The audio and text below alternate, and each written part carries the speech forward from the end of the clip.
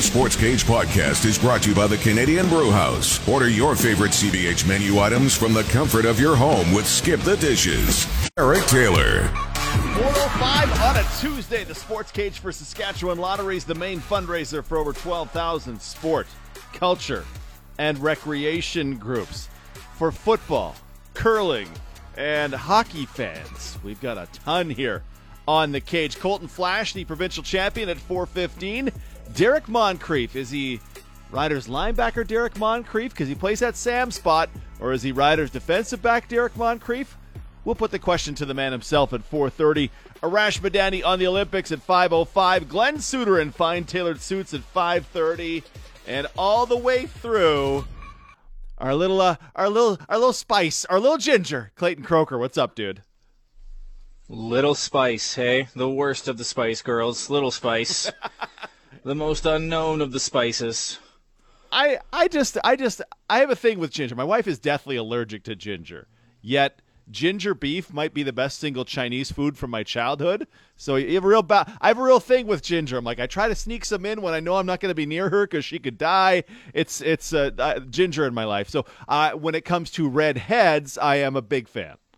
I've never heard of anyone that's allergic to ginger anything. That's the first I've ever heard of a ginger allergy. Fiona's the first. Yeah, I didn't know either, but I have to stick with like chicken balls when you're not missing out on much, man. Ginger's kind of a junk flavor in my mind. I think it's so overrated. Like ginger ale, nah. Ginger snap cookies, nah. Ginger, it's not a top 5 flavor. Let's be honest here. I'm just saying, Zinger is currently doing some technical stuff, or else he was going to jump through the microphone when you said ginger ale is a terrible beverage. Yeah, he didn't hear it, so his eyes just popped out of his head. He's got Schweppervescence all over him. See, that's even worse. It's Canada Dry if it is ginger ale. It's not Schweppes. Just on those, I remember the Stanley commercials back. Stanley. Clayton, if you would, say that last sentence one more time. Zinger now has his cans back on. Ginger ale is severely overrated. What's wrong? Are you okay? What's wrong with it? You expressed a preference for one brand over the other. Canada Dry is way better than Schweppes. Okay, now we're on the same page a bit here, but come on. And by the way, just get it out of the way. The Blades beat the Pats on the weekend, so come on. Well, did they beat the Pats or did they murdiddly the Pats? Clayton, let's go to you on that one. Let's get it out. Blades look good. Blades look real good. Connor Bedard was filthy, by the way. Connor Bedard doesn't just score goals. He scores the timely goals. Like, I think he scored 10 seconds after the Blades scored. Just responding like that. He's fun to watch. But, man, SaskTel Center, there was a good crowd in there. Real rowdy. And, the Blades, man. Nolan Myers, like 7 wins away from the all-time dub record. It's finally good to be a Blades fan for the first time in a long time. Oh, and on that front, I thought of you yesterday. I was watching the Jets game. They were taking on the Blackhawks, and Kirby Dach taking the zone aggressively and doing things with a puck that a guy who's 7'4" shouldn't be doing. That was nice. He is nice. Kirby's good, man. When they took him 3rd overall, there was a lot of flack. I remember it was Bowen Byram that everyone was like, they should have taken him. No, man, Kirby. The things that he did in Saskatoon, it's just a shame they had to face PA in that semifinal because PA was just, no one was stopping them that year. But man, did he have a playoff series against them. The goal that he scored in PA in that series, he's a special player, man. He's had a little bit of a slow start this year. The broken wrist, I think, affected him a bit. But man, that guy can play, and he's just got the right mentality. He's gonna be scary good next year. Watch out. Love it. We've got NHL to talk about as we go. We have some signings in the CFL to talk about. First up is the Riders signing quarterback Jake Dolegala, 6'7", 242 pounds, so he is a big body. Undrafted free agent from Cincinnati in 2019, or undrafted free agent of Cincinnati in 2019. He spent all that year on their roster, then bounced between the Patriots and the Packers and the Dolphins the past 2 seasons. 6'7", 242, and on Twitter at DTOnSC. There's a video from his time with the Bengals in 2019 where he just throws a ball out of whatever the stadium was he was in. He just throws the ball out of it, over the roof, and gone. So something to watch for when training camp starts. I don't think that's a fake one, like the Mike Vick one either. Remember back in the day, those fantasy football videos they had where it was like clearly CGI and doctored, and Mike Vick took a knee and threw it over the LA Coliseum, and everyone was like, whoa, like, no, it's fake. I don't think that was fake. Okay. I don't know, like, whenever you hear a quarterback is over 6'5", automatically you're intrigued. So I'm all on board. Start the parade. We got the Grey Cup just because of this guy. It was when they were in Europe. It was at Allianz Park. So it was was it in Brazil? Why would they have been in Brazil? Anyway, a whole other thing. But he throws it out of a soccer stadium. So pretty nice. That is who the Riders have. That is the third quarterback on their current roster. Of course, Cody Fajardo. We've been talking about Mason Fine. Jake Dolegala joins him.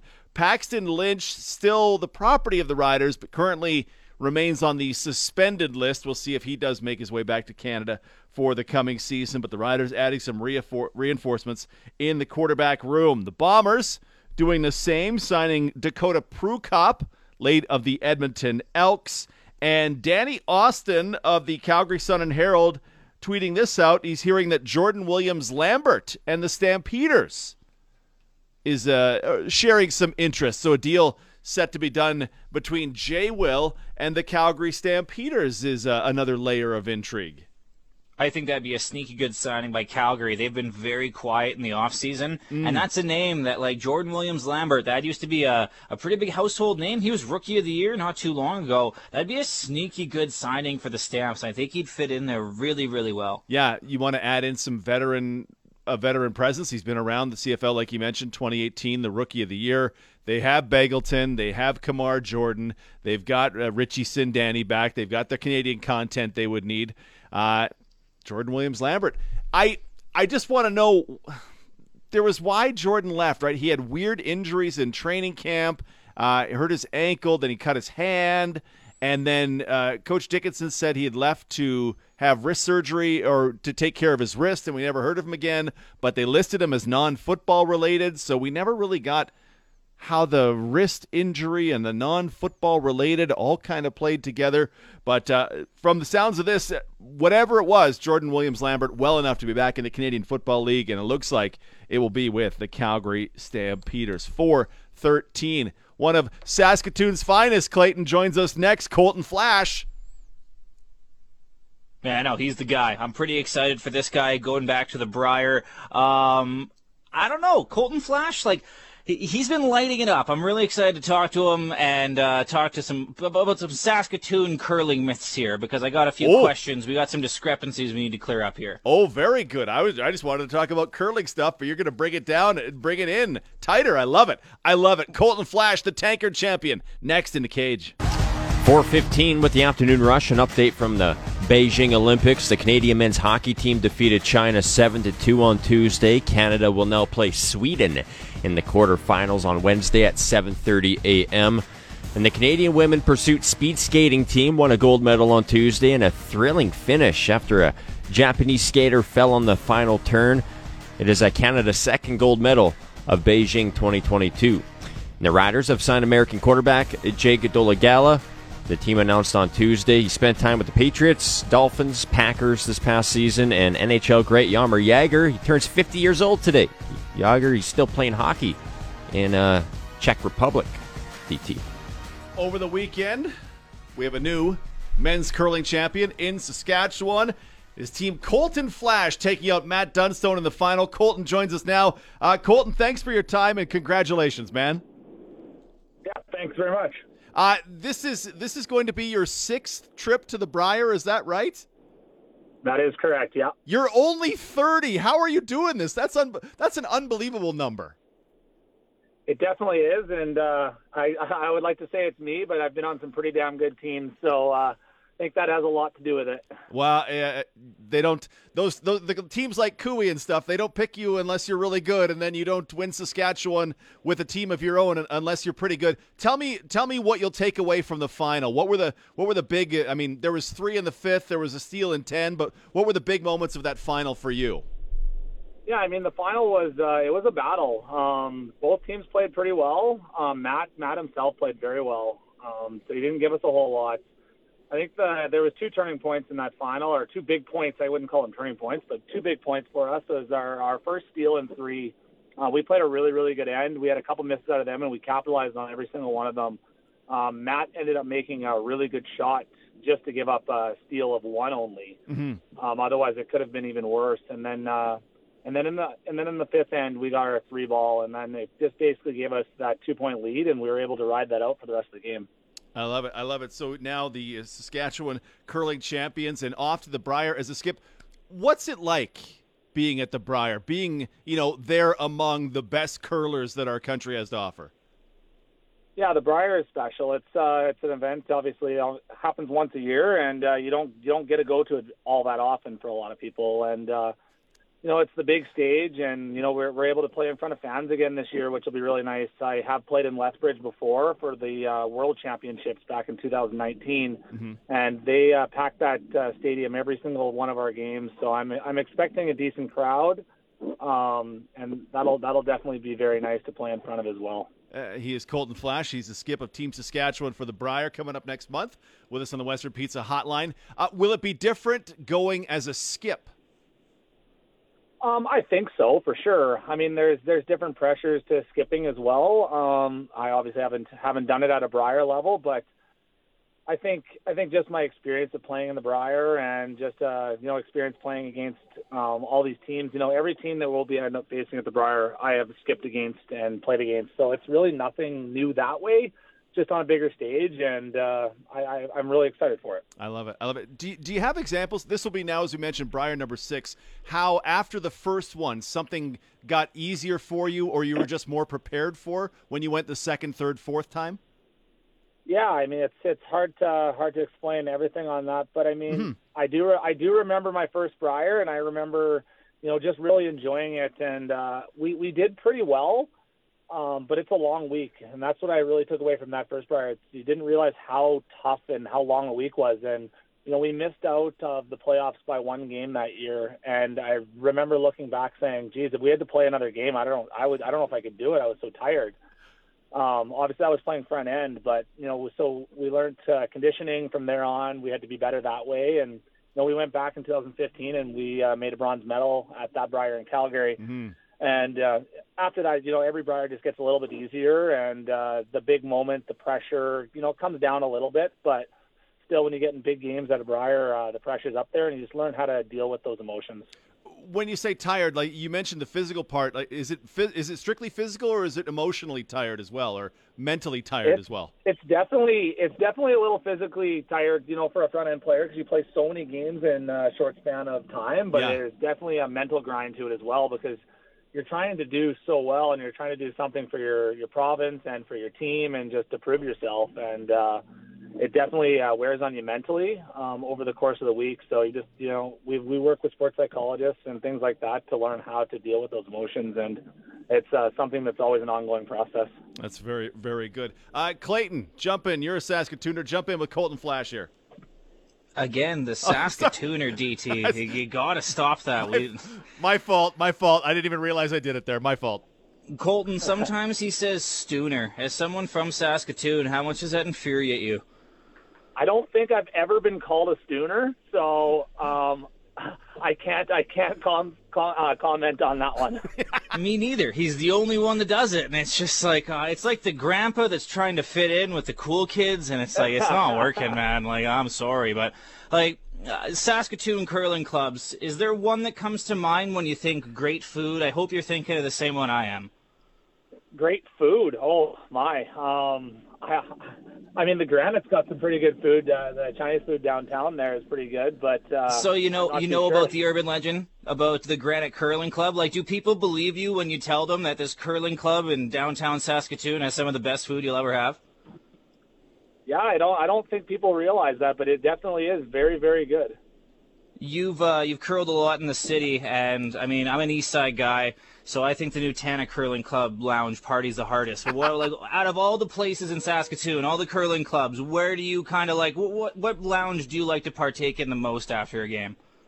Not even a debate. Nutana wins that hands down every time. They've updated their bar over the last few years as well, so definitely have had many nights at the Nutana, and they're always a blast. A sleeper, though, is CN Curling Club up north in Montgomery. The one that no one really knows about, that's a sleeper as well. I like that one. It's like a cabin feel up there. Not a lot of people know about the CN, that's for sure. I actually don't get to play there very often. I've practiced there a few times, and I've never had the privilege of being up in their lounge having a good time, though. Country Music Bonspiel, DT and Zinger. You ever get a chance to do that with CKRM, do it. It's at the CN Curling Club.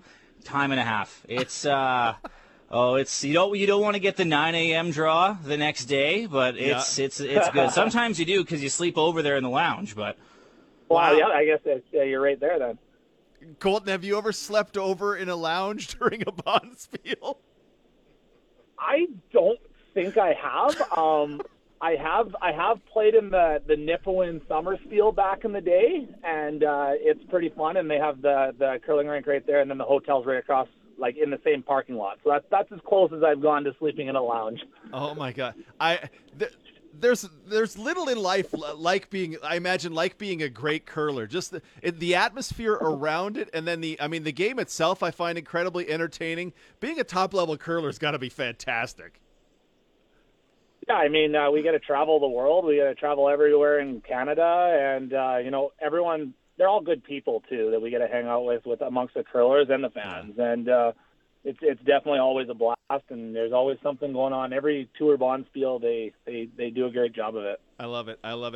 Cole, before I let you go, expectations for this year's Brier? Do you have anything, or do you just go and let her rip? We're definitely going to go and let her rip. I mean, I don't see why we can't get into the playoffs, and then once you get in the playoffs, you just never know. Been there before, and I don't see a reason. There's no team out there if we play our best that we can't compete with and beat. So I expect good things. I love it. Colton, we'll be rooting hard for you come March.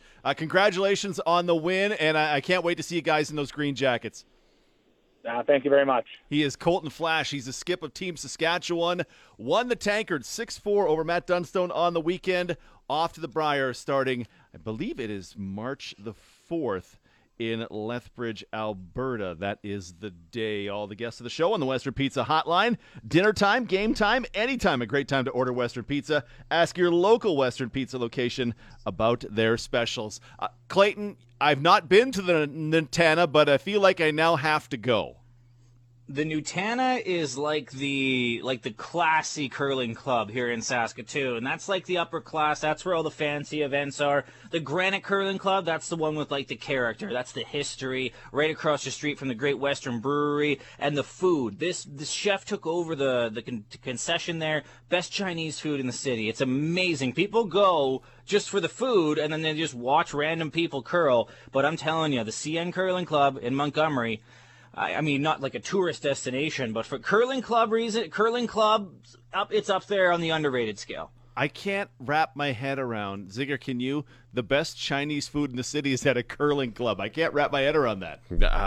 I didn't know that existed. Clayton, I don't get it, but I feel like I would love it, but I still wouldn't get it. But don't you guys know, kind of like dive spots, like bowling alleys, like restaurants and bowling alleys, they're always sneaky good, right? Curling alleys, jeez. Curling rinks are kind of the same way. Spoken like a true stooner there. Curling alley? Come on, man. Don't. I didn't even know I said Saskatooner. That'd be like me calling you guys Reggies. Like, would you like Reggies? No. I'm down with that. Honestly, I like that name. Yeah. Hey, you're a Reggie. Hey, Reggie, what's up, man? This did not go as planned. Just go to commercial. From the text line, curling club drunk is a special kind of drunk. That would be outstanding. I woke up upstairs and I had to curl in 90 minutes. So let's freshen up and go. Curling is such a great sport. We love our teams here. As you know, Colton Flasch's rink will be there. We believe the Dunstone rink will be there as well as one of the 3 wildcard qualifiers. That'll be made official in the coming days. It is 4:26. Hands up if you're excited Derek Moncrief is back with the Riders.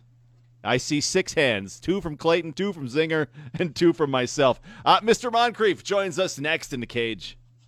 One big number for this day is 9. He played 9 games for the Elks last season, and that was enough for Derek Moncrief to be their nominee for Most Outstanding Defensive Player. And then it made it even sweeter when he rejoined the Riders in free agency. Number 42, back at that strong side linebacker spot. Or is it a dime defensive back spot? We'll ask the man himself coming up next on The Cage. One Big Number brought to you by Smart Investing Solutions. Be smart with your money. Call Brian Golly at Smart Investing Solutions, 546-2533.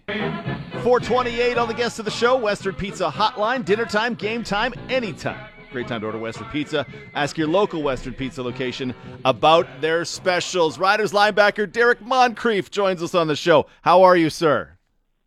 Great, man. How you guys doing? Very good. I cannot tell you how excited I was when I saw that you were back to take the number 42 again.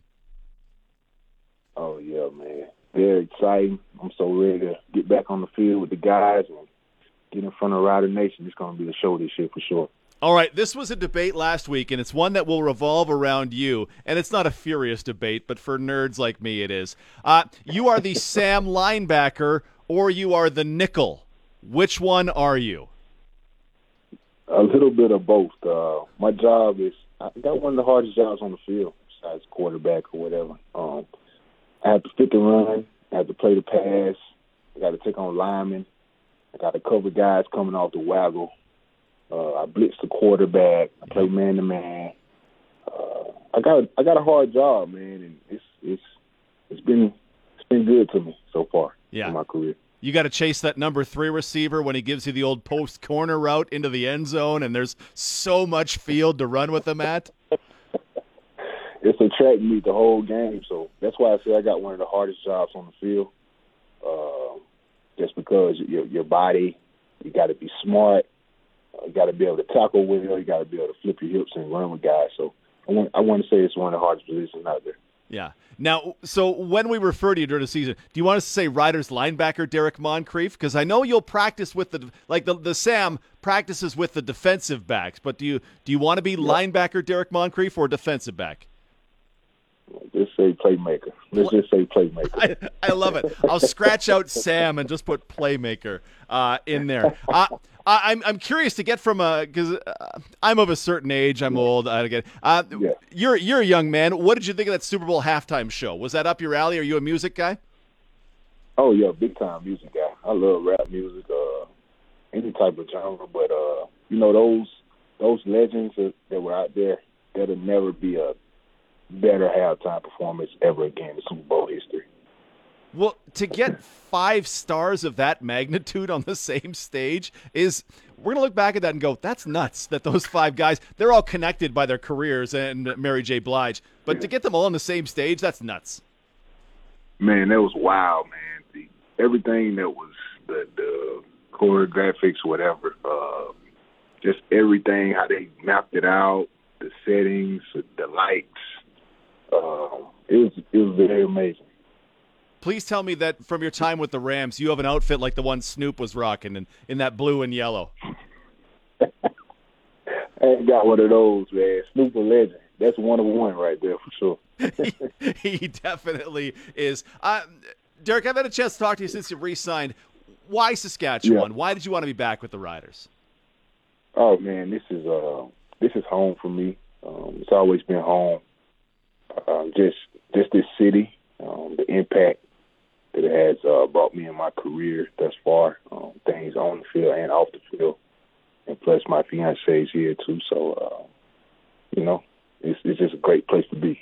Yeah, it's neat how it's not the place you were born, it's not the place you grew up, it's probably not even the place you've been the longest in your life, but it becomes home. It's neat how that happens to us. Man, for me, I come from a small city, Prattville, Alabama. I'm sure you know, and it just gives me the feel. Just a small football town. That's what it's all about. Everybody just draws in into the team, and you love that culture. You love that homey feel, home away from home. So it's just very comfortable to me, and I'm just glad to be here. So then why were you with the Elks last season? That broke my heart a little bit. Why were you with the Elks last season, man? Just business, man. Football is a business. NFL, CFL, college football, even now, as people are seeing that it's just a business, how things go. just numbers went right, things like that. You got to be compensated when you're playing football, and that's what it was. Yeah. We just couldn't come to an agreement. But this year is better, and we're here. We're locked in for another 2 years. I love it. I love the thought of that. He's Derek Moncrief, Riders playmaker, with us on the Western Pizza Hotline. I mentioned it coming into the game. That Edmonton defense had some talented players on it, and yet in 9 games, you were the most outstanding defensive player nominee over Boateng, Serezna, Aaron Grimes in there. Like, there were some talented players. What allowed you to flourish in that role last season in so few games, honestly? Really just my familiarity with the game. Just being in just big-time games over my years with the Riders. Just my experience. Just my film study. And we had a great front. Guys were flying around. Played a lot of man-to-man defense, a couple zones, but it was just a very vanilla defense, so it allowed me to fly around and not to think too much. Yeah. You like the thought of that, just being able to fly? Oh, yeah, for sure. No athlete wants to play slow. The moment you're playing slow, that's the moment bad things happen. So you always want to play fast. You always want to play in just a simple defense, not too simple, but you want to be able to show your best attributes and try to win games. Yeah. Yeah, some of us have no choice but to play slow. That's how it is for the rest of us. Not for guys like you, a little bit of a different deal. Before I bring Clayton in here, I want to ask you about one guy, and I know you didn't play a ton with him, but the 2 games the Riders played against the Elks last season, Luke and I came away very impressed with Nafeez Lyon. He was on the boundary corner. What did you take away from his game? Oh man, he's a ball hawk, young guy, man. I want to say he was a rookie last year, if I'm not mistaken. That's his first year. Just attention to detail. He's super fast too. So his catch-up speed, even if he gets beat at the line, he can recover quickly. He just plays the ball well, and I'm pretty sure from this year 1 to year 2 jump will be tremendously for him. Hopefully he don't do too well against us, though. Exactly. Edmonton can take a beating. But, 25 years old, and, he was just whoever lined it up at that boundary side for those games, you're like, oh, that guy's out of the play because 5'10" Nafeez Lyon was most impressed I was, I think, with any young guy that I saw on the field last season. Clayton, jump on in with Derek Moncrief here. Yeah, Derek, before you came to the CFL, what had you heard about the league, and what were your expectations going into that first year? Did you think it would just kind of be I got this kind of thing, or like, what was your mindset going into that first year? Well, coming up, I've seen a little glitz and, a couple clips on TV or whatnot about the CFL, but I didn't really think too much of it. I didn't think I would be there going undrafted. I thought I'd get a shot, but as I prepared to come over here from Alabama when I got on the plane and whatnot, man, I was just locked in. I knew I had to take somebody's job to keep a job, and that was my first practice. I think I caught an interception or whatnot, and I was playing free safety actually, because I never played linebacker really in my whole life. I always played safety. But my frame allows me to do a lot on defense, but just coming in, man, I was just very confident in myself, and I didn't want to go back to Alabama, truth be told. The first time you experienced a slot back getting a running start, what was your first thought? Because that's a big difference from CFL to NFL that people don't bring up. Like, everyone talks about the downs and the 1 yard off the ball, but when you saw a slot back getting a 15-yard head start at you, were you like, well, this isn't fair? Like, man, like, wow, like, I had a workout in Dallas, so that was my first time getting a good feel for it, and it's nothing that you can't simulate it. You know what I mean? So that trial I had in Dallas with Chris Jones, I probably did. I want to say I did like 20 reps. Me and Sam Williams, he was there too. It was crazy. It was out of my mind experience, but once I came to camp, I was pretty good through week 1. Everyone always talks about the line of scrimmage and the downs DT, but that 15-yard running head start, I think that would mess up American DBs seeing that for the first time. That's a pretty big advantage. Yeah, I imagine that. Yeah. I imagine that's one of the. Is that just a timing thing to get used to, Derek? Yes, the timing, and it's pretty much your eyes too, because your eyes can't be high because you can see everything. Guys move their head, their torso move. Your eyes got to be right, and your feet got to be even better. So I can say that's one of the hardest transitions. Guys coming up from college or NFL guys that are coming over here, they might think it's easy, but once they get on the field, it's pretty hard. It's a learning curve. Yeah. Is there ever a time I can't imagine this happens, but just obliterate a guy waggling at you. Jake Winicki is waggling at you from 15 yards deep, where you just jam him at the line and put him on the ground just for fun, or is that like a high school thing? Well, some guys, it just depends. Guys can maneuver their bodies, man. So sometimes it's hard to get a good clean shot on guys. Yeah. If you can, goal line or something like that, it'll be good, but it's rare. It's rare. Guys know how to maneuver. Guys like Swerve, for example.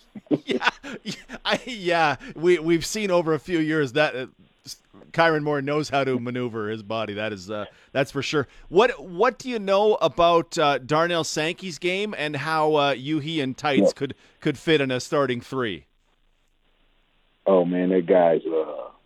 Just watching from afar last year and watching a couple games. He brings his leadership. Guy can tackle because he led the CFL in tackles. I'm pretty sure he's a playmaker, man. We just ready to get on. We just ready to get on the field together.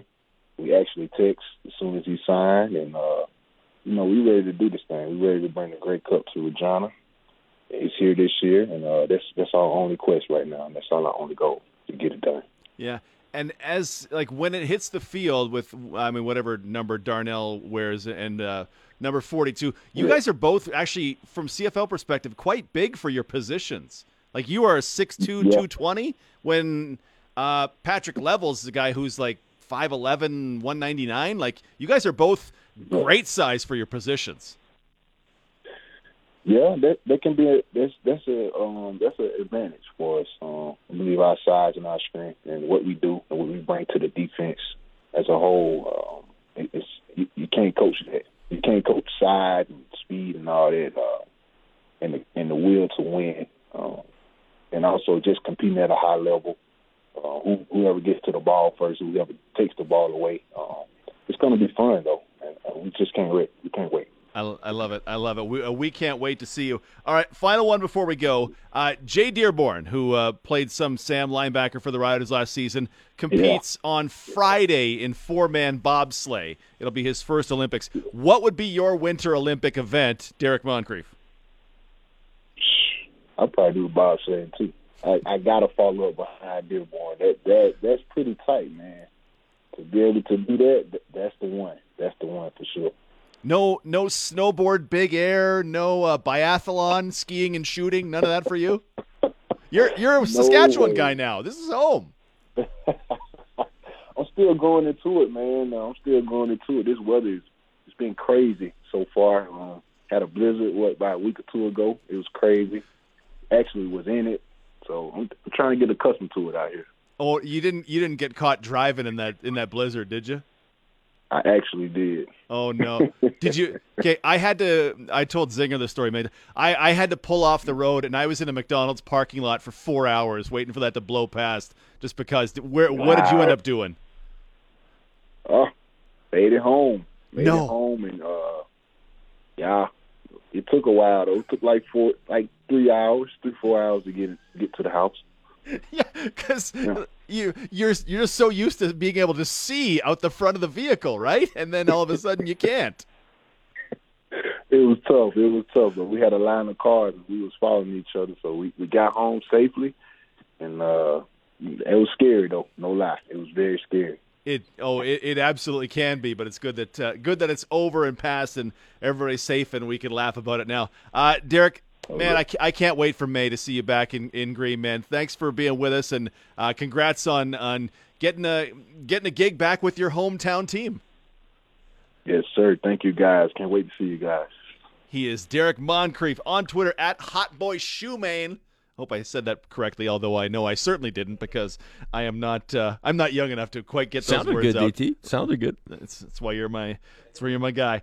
Nice enough to be with us on the Western Pizza Hotline. 6'2", 220. I pulled it up, Clayton. Patrick Levels was an all-star at Sam linebacker in 19. 5'11", 187. And Levels might be a little shorter than the average Bear at that linebacker spot, but Moncrief 6'2", 220. Sankey at 6'1", 245. Size don't hurt. If you can run and both those guys can run, that extra size will not hurt a little bit. I love it. We said it last week. If you were making a linebacker in Madden, you were doing the create a player, you would make Derek Moncrief. That's who you would make. Yeah, pretty much. And it was apparent early on in his time in Saskatchewan. You went, oh, yeah, this guy, man, he can cover. It was so much to the point where, was it against Montreal this past season? He got taken on one of those post corner routes. I was like, what, you don't see Moncrief get beat very often. And I find it neat, right, for a guy to say, I mean, grew up in Alabama, probably hadn't been to Canada before 2017, but now he thinks of Saskatchewan as home. It's funny what home can be to different people. It's not just the place you were born. This is just a great example of what the CFL should be looking for in a blueprint. Derek Moncrief, a guy from the States who comes up here, loves it, falls in love with the community, falls in love with the fan base, the way the game is played, and just ends up calling it home. Like, this would be so great if more players could be like Derek Moncrief, staying in Regina, staying in the community. That's huge for the CFL going forward. Absolutely so. 4:44, we will go to break this segment for Nick's Service in Emerald Park, your local Massey Ferguson, Challenger, Rogator, Gleaner, and Fendt dealer. Call 781-1077. Arash Madani, mad about some things happening at the Olympics. It's coming up at 5:05. Sports Ticker 446. The BC Lions announced on Tuesday the hiring of Tanya Walter to the coaching staff as defensive assistant. Walter becomes the first full-time female coaching hire in Canadian Football League history.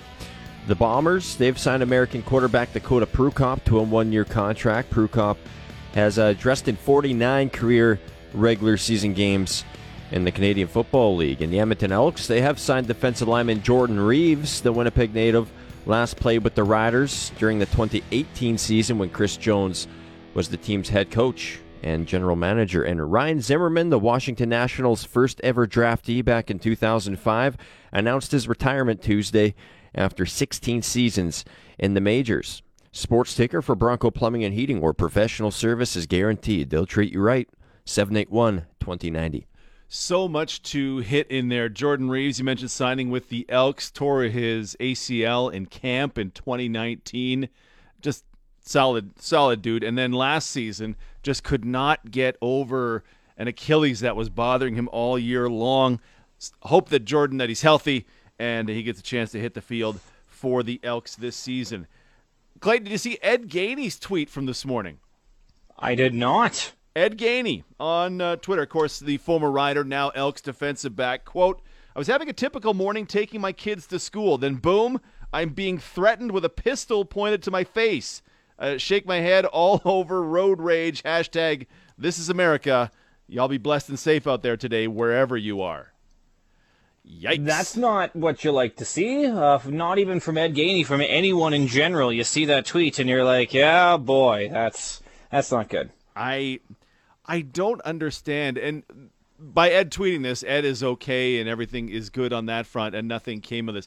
I don't understand road rage. Why people get so... I was on Reddit yesterday watching some guy in a $300,000 Bentley brake check a semi-truck repeatedly and then pull out a baseball bat. And I go, I don't understand road rage at all. If you're that worried about your time, you need to just start booking yourself a little more loosely, okay? Like, don't be in a rush. The count to 10 thing really works for me. I used to get really bad road rage when I was younger. I was really impatient when I was a kid. Just wanted to get there. Just didn't want to wait for anything. The count to 10 thing, man, it really, really works. It's just, so if someone cuts you off, you're just on Circle Drive, you just like 1, 2, 3, 4, mother 5, like that's you? That's 4 times a day on Circle Drive here in Saskatoon. Circle Drive's a nightmare, man. Like, you got to learn when you live in Saskatoon, you got to learn to get cut off. Like, that's what you got to learn as a driver. Just say, I'm going to get cut off. It's going to happen. I just lay back, be cool, hang out in the right lane, and the world works well for me. You want to steam past me in your truck, whatever, I'm good. More time to sing and stuff, you know? Right? Rap or I drive like a complete grandpa. Like I am. If really? I could have like the Schitt's Creek car, like that, that could be my dream car, an absolute boat that I could just go 45 in all day long. That's the dream. Just singing I Can Drive 45 just all the time. Oh, that sounds awesome. I'm with you. I'm an absolute grandpa. I still wish I had my Chrysler Dynasty, the first car I ever had, because that was a pure grandpa car, and she did me pretty good. Other news for the Canadian Football League, the Edmonton Elks will play a doubleheader this season in a move that literally every city that can needs to copy this immediately. They will play, it'll be in October 15th. The Golden Bears will play a yet-to-be-determined opponent at noon at the stadium, Commonwealth Field. And then at 5 o'clock, it'll be the Elks game against the Toronto Argos. So they're double-headering the U Sports team and the CFL team. And Clayton, one, Edmonton Elks under their new leadership are really making moves to increase their appeal. And two, we need more of this. We need more love for our U Sports teams, and CFL teams can absolutely help out. That new ownership group coming in hot, like making a lot of decisions the past couple weeks. It would be great if they would have done a University of Alberta versus University of Calgary, and then the Elks versus the Stamps. That, if they could have pulled that off, because when the new Mosaic Stadium got built, they did the Hilltops versus the Thunder, and they did the Rams versus the Huskies. Or maybe it was the last game at Taylor Field or something, I forget. But it was like a football day in Saskatchewan, and I drove down from Saskatoon for it. It was awesome. And if there was like a triple header with a Rider game after that, it's such a good idea to involve more minor football teams, more football fans. Just get these kind of weekends going, because there's so much fun getting everyone together for like a festival-like atmosphere, a double header with these teams. I love it. Yeah, and October should be early enough in the year that no one's going to be too scared about spending 8 hours outside.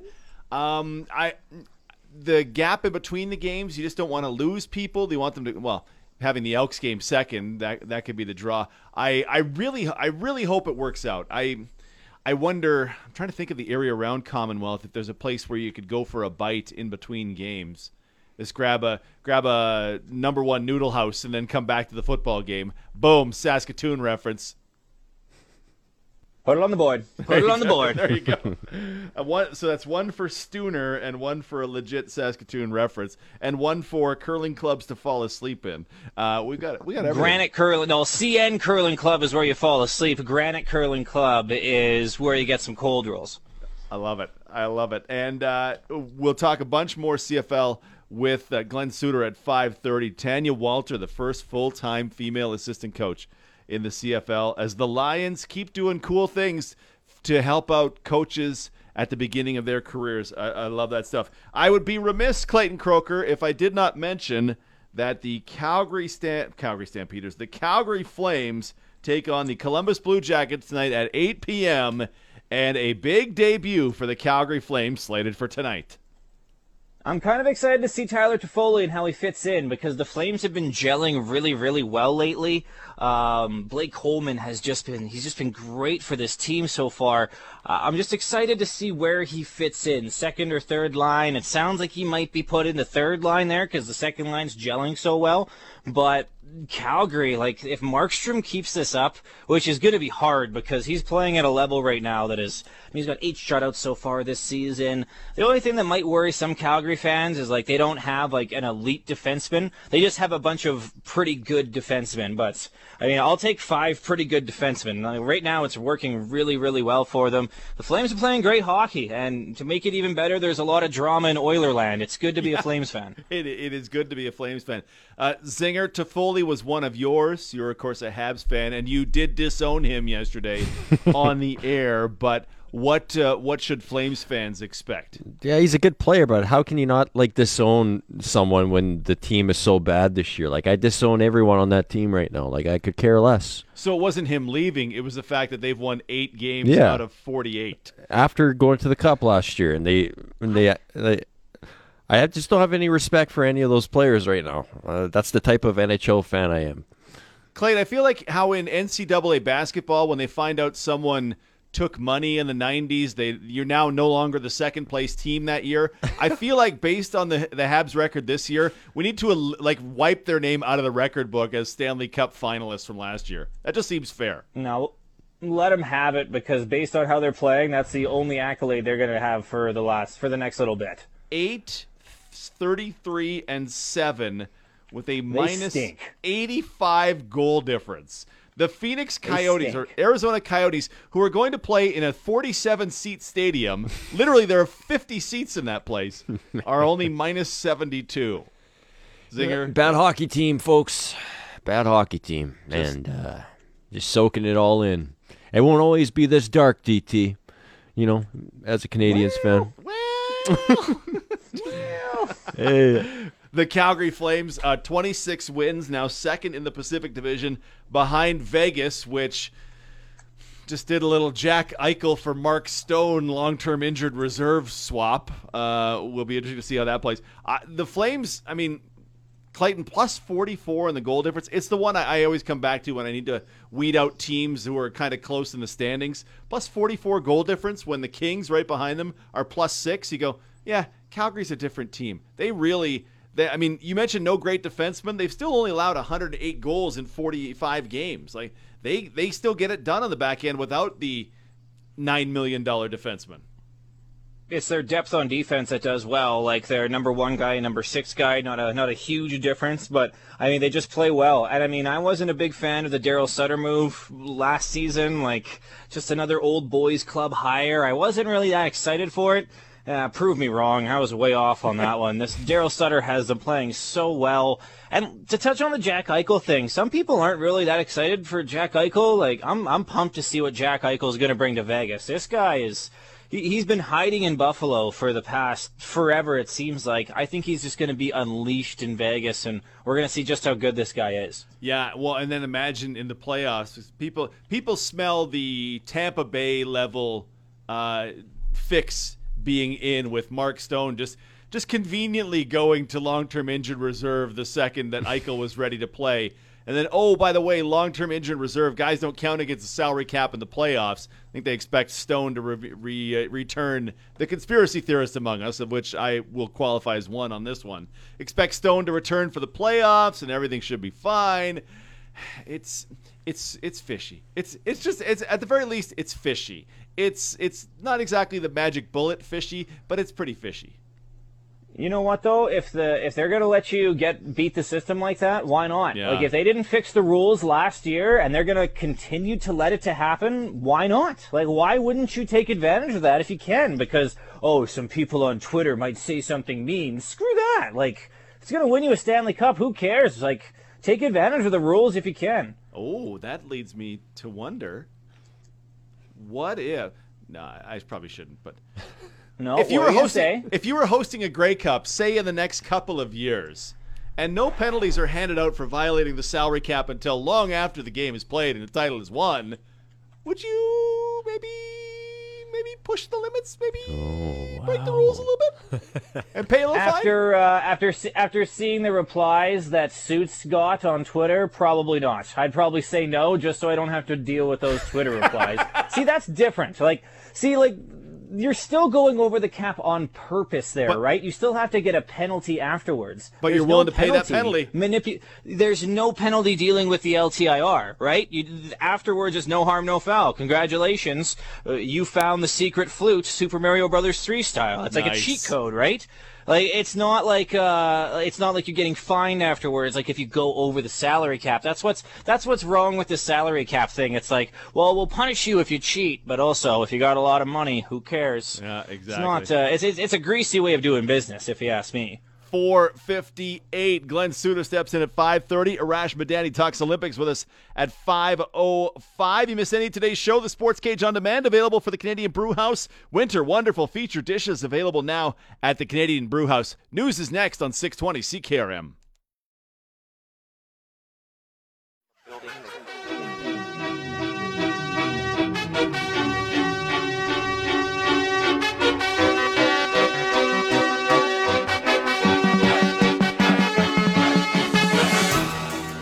.07 on a Tuesday for Saskatchewan Lotteries, the main fundraiser for over 12,000 sport, culture, and recreation groups. Olympian Arash Madani joins us. What's going on, dude? Hey, bud. How we doing? Not bad at all. Everything is pretty good here. Caught me off guard on Twitter a couple of days ago. Kaylee Humphries, the Canadian turned now American bobsledder, wins gold in the monobob. Her first gold at monobob, but I think her third gold medal overall, couple for Canada. Team USA puts it out. Arash Madani quote tweets that and says, "You can have her." And I thought, there's a lot to this story that I do not know. So I was hoping we might be able to dig into that a little bit. Let's go back in time, DT. Not even 10 years ago, Sochi 2014, Kaylee Humphries and her teammate at the time, Heather Moyse of PEI, they win gold in the bobsled. And they were the co-closing ceremony flag bearers. Right. How very Canadian. We don't just pick one, we pick two. Socialism, obviously. And then later that year, she wins the Canadian Athlete of the Year, for now named the Lou Marsh Award. Mm-hmm. All seemed well in paradise. But, there had always been some murmurs around bobsled that Humphries was difficult to deal with and this and that, but hey, she's an Olympic champion and she runs the show and she's a competitor, and you know how it goes, Derek. When you win, all is kind of forgiven. Yeah. Then after Pyeongchang, she gets on the podium, and there had been a change at bobsled/skeleton Canada. And that's an important distinction to make, because these are two governing bodies that really had to merge a few years back, because they continued to, skeleton lost funding in the quadrennial after Vancouver 2010. Basically, your funding is based on a 4-year window depending on your Olympic results. And skeleton was on the verge of collapse or bankruptcy or economic ruin, whatever you want to call it. And so a new coach was brought in, Todd Hayes, headstrong and wants to do things his way, and he and Humphries never saw eye to eye. Okay. Then Humphries makes allegations that Hayes was mentally and emotionally abusive to her. And then lawyers got involved. And then a lawsuit got involved. And then Humphries said, I will come back if I don't have to work with that guy, and if Bobsled and Skeleton Canada pays upwards of $200,000 over the next 2 years for me to have my own coach and my own trainer, my own physio, etc. Right. And here's an organization without any money, etc. And they pull other bobsledders. Other bobsledders said that they had no issue with Hayes, which prompts an investigation nonetheless. The investigation found no wrongdoing, but the investigator said, to be quite honest, we don't have enough information here. A second investigation is still ongoing. Humphries tried to get a release. Bobsled Canada wouldn't give it to her until 2019, when Humphries filed another lawsuit, which prompted Hayes to file a defamation lawsuit against Humphries. Oh, boy. And Bobsled USA said, yeah, we'll bring you along, except they had to find Kaylee Humphries a passport and citizenship, and they expedited that. And that led to the other night with Kaylee Humphries on top of the podium singing the Star-Spangled Banner like she was born in Nebraska herself. and that rubs you the wrong way in the way Lennox Lewis probably rubs you the wrong way? No, I actually understood the Lennox Lewis thing more. Lennox Lewis just wasn't getting any funding. Greg Ruzetsky was not getting any money. At the time, Tennis Canada had no money. Boxing had no money. Right. I want to be careful how I say this. I don't think there were many people, teammates, administrators, coaches in the Canadian bobsled community who shed any tears when Kaylee Humphries walked out the door. Huh. You know, DT, look, you're around pro football every day, and we all understand it's a business and there can be an ugly side to the business side. Mm-hmm. But within the locker room, there is a brotherhood, a camaraderie, whatever you want to call it. You know, business is one thing, but, you know, people understand it. Kaylee Humphries the other day wins a gold medal for the United States, and the silver medalist, Elena Myers-Taylor, was a fellow American. The bronze medalist was a Canadian, a 32-year-old Canadian that Humphries would have strapped it on and trained with. Mm-hmm. Kaylee Humphries, who has said along the way when she was representing Canada, I'm not here to be a teammate. And Humphries wrapped her right arm around the silver medalist, the American, without even acknowledging the bronze medalist. All right. That rubbed me more the wrong way than anything else. Yeah, it is COVID times, Arash. COVID. Right, right. Yeah. I can't explain that, but that's a good walk down. We're going to be talking about because this. Think of where she was in 2014, right? Closing ceremony, Olympic flag bearer, national athlete of the year. And now there she was the other day, distancing herself from a Canadian athlete who she not just that, with the bombs bursting in air, gave proof through the night, just belting it out loud. All right. Well, let's talk about Canadian athletes competing for Canada coming up. Our own Emily Clark in the gold medal game of the women's hockey. That'll be tomorrow night. I believe it's about a 10 o'clock start, Zinger has said. Canada and the U.S. once again for all the glory. And, DT, I just finished writing a Roger Federer career retrospective for when he retires. And I was, trying to compare him and Nadal among the great rivalries in sport. Mm-hmm. And I included Ali Frazier, and I included El Clasico, and I included Lakers Celtics, Magic Bird, Yankees Red Sox, and Canada USA women's Olympic hockey. And that's not with hyperbole. It is right there as one of the great rivalries in all of sport. This entire Olympics so far, the most watched event by far has been the preliminary round-robin game between Canada and the U.S. with like an 11 p.m. Eastern start. Really? Wow. Yeah. And that's, not to get too nerdy, but how ratings work, that's in a 2.5-hour window. That had more eyeballs on it than, say, a figure skating or an ice dance that would have been a 5-minute presentation. Mm-hmm. This is going to be the most watched Team Canada sporting event of the year in anything. More than the Brier, more than the Scotties, more than any world championship.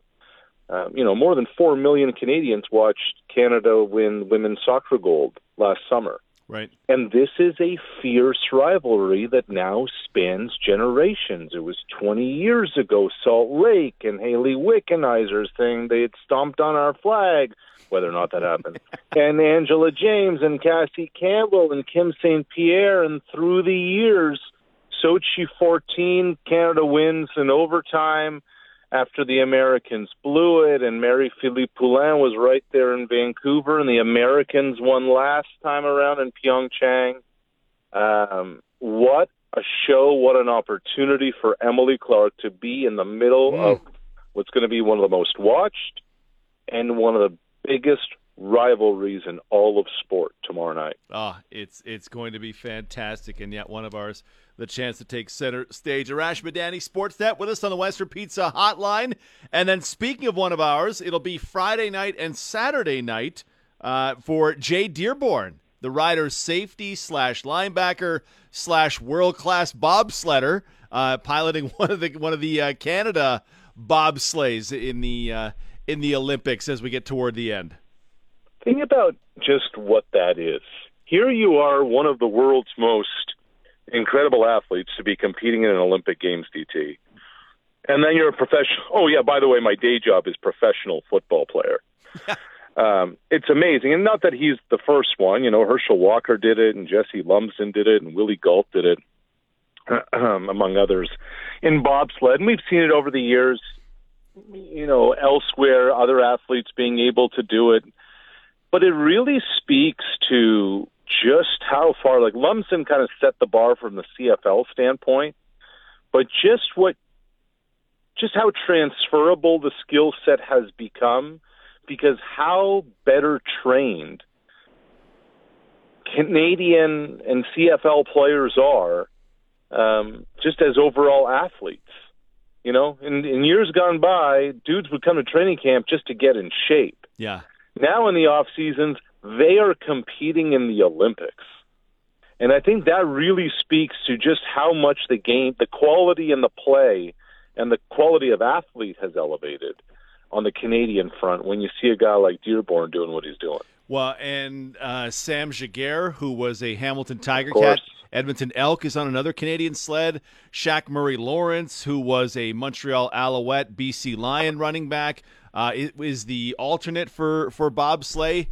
They know the guys they like, and they find them in the CFL. And for a guy, you know, a young guy like Dearborn, who this year finally kind of got his foot in the door in the Canadian Football League. He got some starts, and people got to see what he could do. He had some interceptions.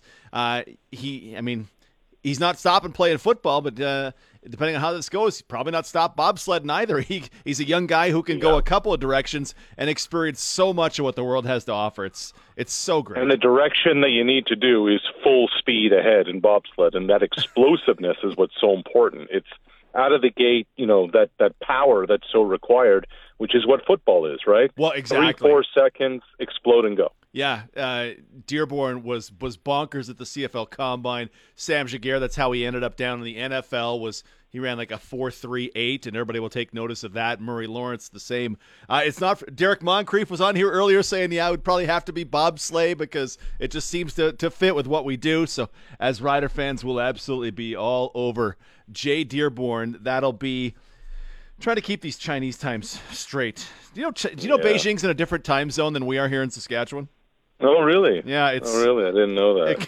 You mean Moncrief's not much of an ice dancer? I could see him just being so delicate on skates. With an 80-pound partner, how far a football player could throw an 80-pound figure skater? Man, would the partner land? That's the question. It would be like the new Riders quarterback throwing that ball out of that soccer stadium in the UK. I saw that. I saw you posted that. That's pretty cool. That's it says nothing about his potential skill as a football player, but it's pretty cool to be able to throw something out of a stadium like that. That's pretty cool. I like that a lot. Yeah, absolutely. Arash Madani, thank you, brother. Appreciate you. Okay, DT. Arash Madani, Sportsnet in the Madani Report, brought to you by Smart Investing Solutions. Be smart with your money.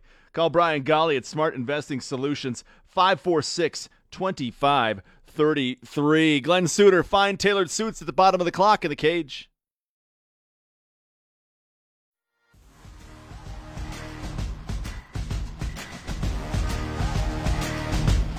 It's 5:22 with the afternoon rush. The Riders have signed American quarterback Jake Dolegala. The team announced on Tuesday. Dolegala spent time with the Patriots, Dolphins, and the Green Bay Packers this past season. Update from the Beijing Olympics. The Canadian men's hockey team defeated China 7-2 on Tuesday. Canada will now play Sweden in the quarterfinals on Wednesday at 7:30 a.m. Saskatchewan time. And the Canadian women pursuit speed skating team won a gold medal on Tuesday in a thrilling finish after a Japanese skater fell on the final turn there. So it's Canada's second gold medal of Beijing 2022. NHL great Jaromir Jagr turns 50 years old today. Jagr is still playing professional hockey in Europe. He has 8 goals and 11 assists this year for the Gladno Knights of the Czech League. Yeah, foreign hockey team. The team he owns, I think, and if he didn't play, I think it would go under or something in that vein. Speaking of 50, Sidney Crosby on the verge of some numbers today. 499 career goals, Clayton. So he's a chance to get number 500, and if he does it tonight against the Philadelphia Flyers, it would be his 50th career goal against the Flyers. So 550 all in the same night against a team in your own state that you hate and wish would burn in hell forever? That sounds pretty good to me. Put the house on it. If you like gambling, you like those little bets, put a lot of money on that. I guarantee you Sid scoring tonight. House. That is a house bet. By the way, Zinger, you mentioned Jake Dolegala, the new Riders quarterback. I retweeted that video we've talked about a couple times, him throwing the ball out of that soccer stadium. Someone from the league slipped into my DMs and said, giving me Taylor Cornelius vibes. Can't have that. Right? That is offside. Don't ruin my day now. That is offside. Do not ruin my day with the Cornelii, okay? Yeah. Do not compare any rider to Taylor Cornelius. That's not fair. I wouldn't want that thrust upon my worst enemy. We cannot have this. You know, like, we're all kind of, like, excited here about this nice new signing today, you know. Who knows if it turns into anything? Probably won't, but who knows? And then you compare him to the Cornelii. Don't talk about a kick in the shorts. Right? You know who you are on Twitter. You know who you are. I see you. Stop it. I see you. Just stop it. Speaking of stop it, Novak Djokovic back in the news today. Did an interview with BBC. We only have a couple minutes here, so why don't we talk about this? He says, just perfect. He says, I'm not going to play in any Grand Slam that requires vaccination. Like, duh. If you have to be vaccinated to get into France for the French Open, and you are not vaccinated for reasons we'll get into, duh. Of course you're not going to play. Well, I would. Who was it? Oscar Wilde? Whoever it was. I would never be a part of any club that would have me as a member. Like, if you have to be vaccinated and you're not vaccinated, and they're not going to let you in, Clayton, it's like she wants to dump me, but I'm going to break up with her first. Or none of this makes any sense to me. I would never play for the NHL. I don't know. I'm trying to think of something on the fly here. No, it's like I'm never going to play in the NHL, but by saying I would never play in it, who cares, right? Like, if people had said, you know what, I refuse to play in the NFL if they're letting players kneel for the anthem.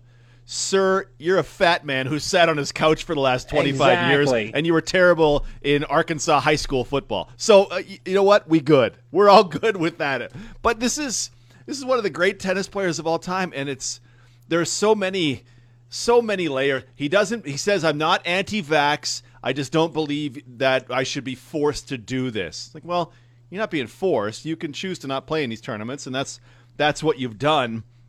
But you're like, you have kids. Are they vaccinated? Do you believe in the MMR vaccine that they're getting?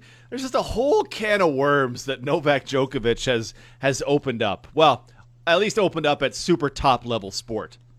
Exactly, and it's just a shame because he's been so dominant, and this has just been dominating the headlines for the past 4 or 5 months now, and I love watching him play tennis. Like him, Nadal, Federer, it seems like every major tennis tournament has just been so awesome the past couple of years with those three, not even years, like the past decade now, and this has kind of been a little bit of a black cloud the past little bit.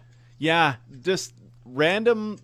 I don't know what I really knew about Novak Djokovic other than he was a terrific tennis player before this. In the NBA, Kyrie Irving has made it his life's work to never get vaccinated and thus never play a home game in the bizarre rules that exist in Brooklyn, where if you're a visiting team player and you're not vaccinated, you can play, but if you're a home team player and you're not vaccinated, you can't play. That doesn't make any sense, but just sacrificing all this that you worked for the sake of a shot that, I don't know, 3 billion people have taken. I don't know that I can entirely wrap my head around on the that plus logic. On the plus side, though, it means more of a chance for the Canadians, right? Felix Auger-Aliassime, Denis Shapovalov. Yeah. Hopefully Milos can get healthy and come back. Like 3 dominant Canadians. We're living in the golden age of Canadian tennis. If Novak's not going to be there, Federer and Nadal are old. There needs to be someone to take over. It might be a Canadian, right? Felix and Chapo. They're really good. So there could be a new age of tennis coming. And with Novak kind of doing this, it means like he's kind of taking that early exit. So Felix, man, it'd be awesome if he could take over. Canadian #1 in the tennis world. Never thought I'd see the day. Coming soon to a tennis court near you. Are we sure that Rafa Nadal is old? Like, he's 36 this year, but that dude just won the Aussie Open this year, won the French in 2020. I get less convinced. Remember when we were young, when athletes literally got old, but now we have Tom Brady after Doug Flutie, and the tennis, like Federer's borderline 40 years old and still crushing guys? Like, I remember when people got old. Does that not happen anymore? Yeah, Yogg's playing at 50, man. We just talked about it. Well, exactly. Like, Danny McManus was able to put it on, but he got old, but he was crafty, right? These guys are just still super elite athletes at an incredibly old age. How old was George Blanda? 40. Did Blanda play till 52? It was something crazy like that. George Blanda, old Raiders quarterback. He was a kicker by the end, right? He last played for the Raiders in 75. He was born in 27, so 48 years old. Oh, almost 50. Yeah, it's crazy. But that's, smoking, it preserves you. Smoking and a nice steak before the game. It warms the lungs up before you go out there. 5:29. Glenn Suter takes us around the CFL. Next, the Sports Cage. Text line is 306-936-6262. It's powered by Capital GMC Buick Cadillac, Saskatchewan's #1 GM dealership.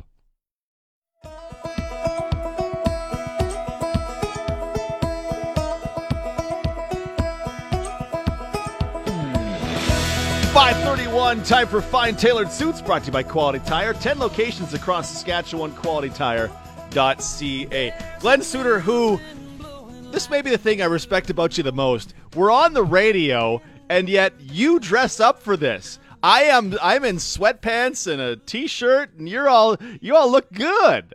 It's a business day. It's a business day. We do the show, we do the hit, and also we've got some work to do for a couple other events that will be in the province, including the Dog's Breakfast, which is in early May in Saskatoon. So working on that as well. And we have Tell a Miracle coming up in Regina in early March as well. So working on those two projects. All right. So you're going to be in Saskatoon. Clayton, what's the curling club Suits can sleep at in Saskatoon? The CN Curling Club is the one you get rowdy at, and it feels like a cabin up there in the lounge. But the one you want to eat at is the Granite Curling Club. It's downtown Saskatoon. You wouldn't think it, but this curling club has the best food around. Granite Curling, just making a note here. Granite Curling Club, and say I know Clayton. Okay. Don't say that. That doesn't get you very far in this town. That's a bad idea. He swears best Chinese food in town is at the Granite Curling Club, right, Clayton? Yeah, absolutely. Love it. We'll give it a shot. Who would have thought? All right, well, since you're looking so spiffy, let's talk about some CFL news. And we talked about the BC Lions last year. I loved that they hired Tristan Dice, who was a college player at the University of Manitoba, a young guy who wanted to be a coach. Rick Campbell put him on his staff. They hired Claudel Lewis, honestly still a young guy, but had just retired as a CFL player, and put him on the staff. And again, today they make another announcement that makes me go, whoever is making these decisions, and I assume it's Rick Campbell in concert with the club, just really looking toward the future of football and ensuring it is. They hired Tanya Williams as the first woman to be a full-time assistant coach in the CFL today. Yeah, Coach Tanya. The Canadian Football League, and specifically the BC Lions today, have really made history. They've made history in the first full-time woman that will be coaching professional football in the Canadian Football League ever. And when you consider that we're over 100 years of history in the league, it's a long time coming. And I love this signing for two reasons. One is she is very qualified, was with Western Women's CFL in 2013 with the Edmonton Storm, represented Team Alberta and Team Canada and won a silver medal in the IFAF Women's World Championships in 2017. Obviously knows the game and was coaching at the high school level in Edmonton before getting the call to the Lions. So you have to know that, and I know you understand this, DT, that Tanya would have gone through, a much steeper mountain to climb, a huge mountain to climb in compared to, a man in high school coaching right now and had that same type of resume. The door is open to him to move forward. It hasn't been for her. And now it is. And now she's breaking through. And so this is a historic moment. I'm happy that the Lions also had the courage to do it. And courage maybe is the wrong word because they didn't jump in front of a bus here, but Yeah. they put aside any of the bias going in that a woman can't do this job. And they said, no, she is absolutely qualified. I heard Rick Campbell, the head coach in BC, say today that her work ethic is unbelievable. And she's going to help the football team. She's going to help those guys prepare and get ready to win games. So this is a historic moment for the Canadian Football League. But I think, it's one of those days where you're sort of proud to be involved with the CFL. It's about that inclusion. And we've talked about it many times with regards to race, but this is also with regards to gender now. Breaking through. Good for Tanya. I can't wait to see her coaching them up. Well, we all just at the beginning of our careers where she is with her coaching, we all just wanted our foot in the door, right? And you just need to get your foot in the door. And well, where you were from kind of doesn't matter once you got there. Well, you never played in the CFL. Well, a lot of coaches currently in the CFL did not play in the CFL, and for them, for some reason, it doesn't matter. But it can matter for other people. You go, well, I just want my foot in the door, and let me show you what you can do. And you get in there and you work your butt off. The two things that kind of stick out for me in this one are so many coaches in our country are volunteers, or even when you get to the university level, they're on an honorarium, right? Where you get a couple of bucks at the end of the year for thanks for your hard work, and you put in hours and hours. Mm-hmm. This is a full-time position. It may not be 6 figures or 7 figures or whatever it is, but it's a full-time position. You're a coach, and we're going to pay you like a coach, so go coach. And that gives you the opportunity to go and see what you can do. That part of this, to me, is very important, that this is a full-time coaching job. Yeah, and that's where it does break, it is making history. That's where it is different than, a guest coach in training camp, those kind of things. And it gives her a chance in the door to now move up the ladder. Yeah, possibly. I mean, who knows? Maybe Coach Tanya in 5 years becomes a coordinator. And wouldn't that be fantastic? Again, she's qualified. And that's where it starts. I mean, you have to be able to do the job. And she can do the job based on her resume and her knowledge of the game. So she goes in, she gets her foot in the door, and that's the mountain. And I'm sure women listening right now are saying, yeah, that's it. We just didn't ever have the opportunity because we were canceled before we got even a chance in the door. Well, now that door is being open a crack. Tanya's starting the parade, and hopefully it continues because we're seeing more women officials in the Canadian Football League. That's starting to happen more often. So it's starting, and that's good to see. Yeah, and the second part of this is, and I mean, the BC Lions, by what they showed us in 2021, it's great to bring somebody in and give them a chance, but you have to give them the proper support as well, right? You can't just go do it. Just, you're in the Lions Den, go for it. Well, no, I need you to help me along with my career. I'm a defensive assistant. Help me out in that respect. And we all need to take care of each other in this coaching staff because we're all a team. So by the fact that Tristan Dice is back I'm not sure if Lewis is back for year 2, but Tristan Dice is back for year 2. He comes from a coaching family, so that certainly helps him. But bring him in, but give them a real opportunity and support them along the way, because like any brand new CFL coach, she's going to get in there and her eyes are going to go, oh boy, this is a different level, and I'm ready for it. Let's go. Yeah, and you're dealing with with men putting food on the table now. This is their livelihood. So, yeah, all of that is going to be a learning curve for her, like it would be any coach. But when you say support, I think it's a good point, because she will need, in case there is any player that in his own mind decides, I'm not going to respect this coach like I would a different coach, that has to be cut off immediately and made sure. I don't think it'll happen. I think we've evolved past that for the most part, but you never know. There might be one guy who just isn't buying into this idea and doesn't give quite the respect he should. And that needs to be stopped immediately by leadership, first in the team, within his teammates and his fellow players, but then beyond that to the coaching staff, and then even as high as the owner, who is making a lot of positive moves, DT, just like Edmonton did today. Yep. And their announcement, but I am loving what Amar Doman is doing in BC out of the gate. Yeah, it's pretty great. And BC Lions deserve a lot of credit. Rick Campbell as well, and the new owner, Amar Doman. Let's talk about the Edmonton thing. Clayton, let me bring you in here on this. Golden Bears play at noon, Elks game at 5 o'clock, football doubleheader. I feel like this should be the standard across the country, honestly. You can have the two Edmonton CJFL teams either end it off or maybe play a morning game as well, have a nice breakfast football game as well. In Saskatchewan, you could do this too, right? You could have the nice Hilltops versus the Thunder. You could have the Huskies versus the Rams, and you could end it with a Rider game, right? Just have a triple header, big football day, make it a little festival. I think that'd be such a cool idea if that just takes off across the league. Yeah, you just need someone to get it started. October 15th. University of Alberta against a team to be determined at noon, and then suits the Elks and Argos at 5 o'clock. And the second I saw this, I thought, oh, Suits is somewhere smiling at the thought of this.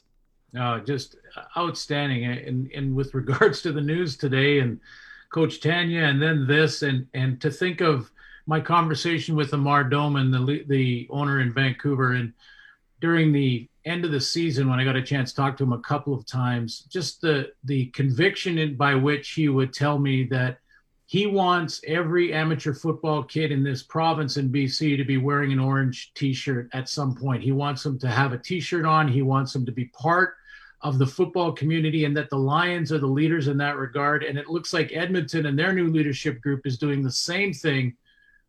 People often say, how do we get more fans in the stands or watching on television? And the way you do that is one at a time, starting with the people that love the game. And the people that love the game and haven't made a decision on whether or not it's worthy because of the players' salaries, those are kids. Those are kids playing the game at the amateur level. I'd love to see this grow to not only university in the morning or the early afternoon and then a CFL game at night, but how about football weekends where touch football kids play on Saturday and their parents stay in the town, and then on Sunday is the university game in the afternoon and the pro game in the evening. And I mean, all kinds of ideas that can grow from this.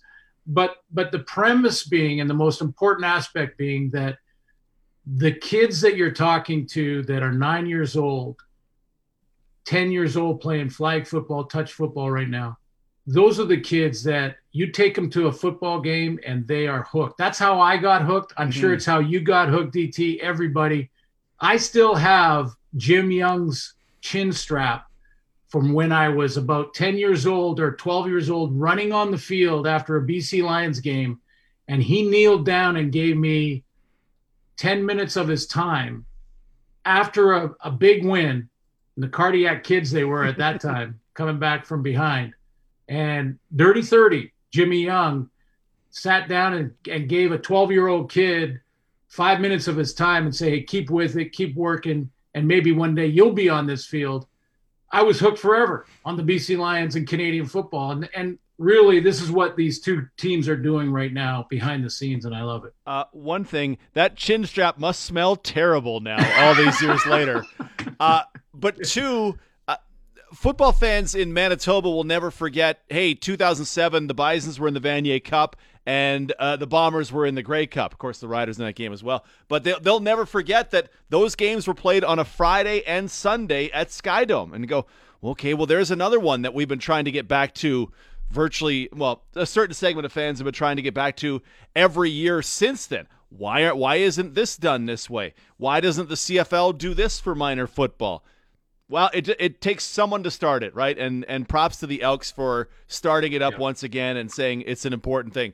Will it encompass junior football teams? Could you have could you make schedules line up? And some of this is schedule related, but could you line up the high school championship to be the noon game for a 5 p.m. CFL game? Something like that. Just stuff that, like you say, it just connects people to football, and that's what you want, because if you get into football, people are going to find the Canadian Football League because it's the top level in our country. So this is just another nice step and another club that deserves a little love. Yeah, agreed. I've often said this. I'll be real quick here, but I've often said that, you know, the Walt Disney Corporation never, ever sold me on anything.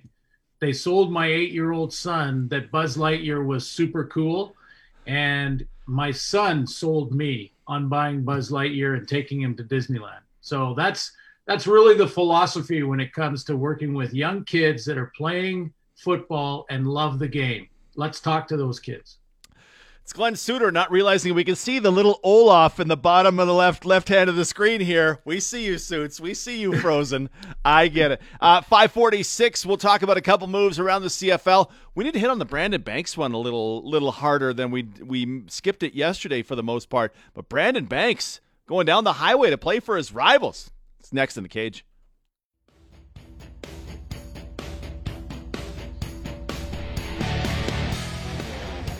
.547 with the sports ticker. The Bombers have signed American quarterback Dakota Prukop to a 1-year contract. Prukop has dressed in 49 career regular season games in the Canadian Football League.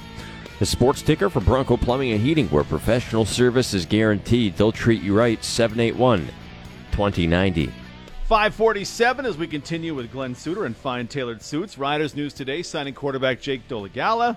25-year-old from Central Connecticut State, had a year in the National Football League and then bounced around a little bit. Bombers signing quarterback Dakota Prukop, who we talked about yesterday.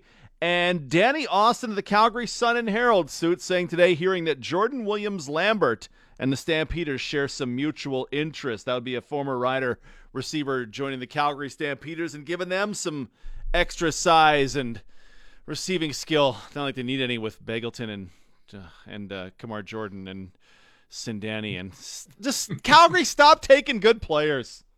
Stop it.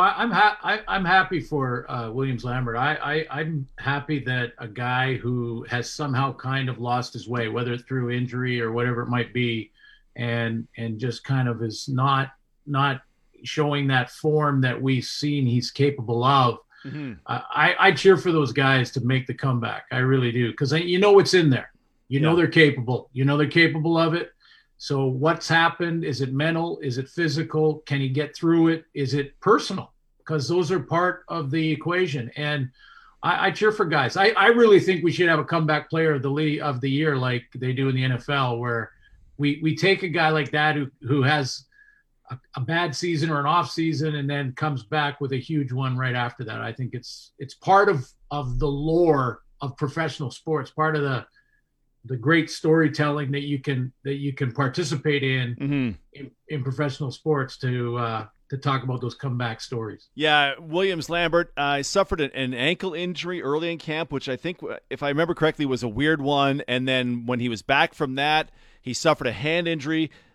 Coach had said he was running a route deep into the end zone, put his hands out to stop himself, cut his hand on a sign, which then kept him out for a while, rehabbing a wrist injury, just went home to do it. Looks like he'll be back in the Canadian Football League.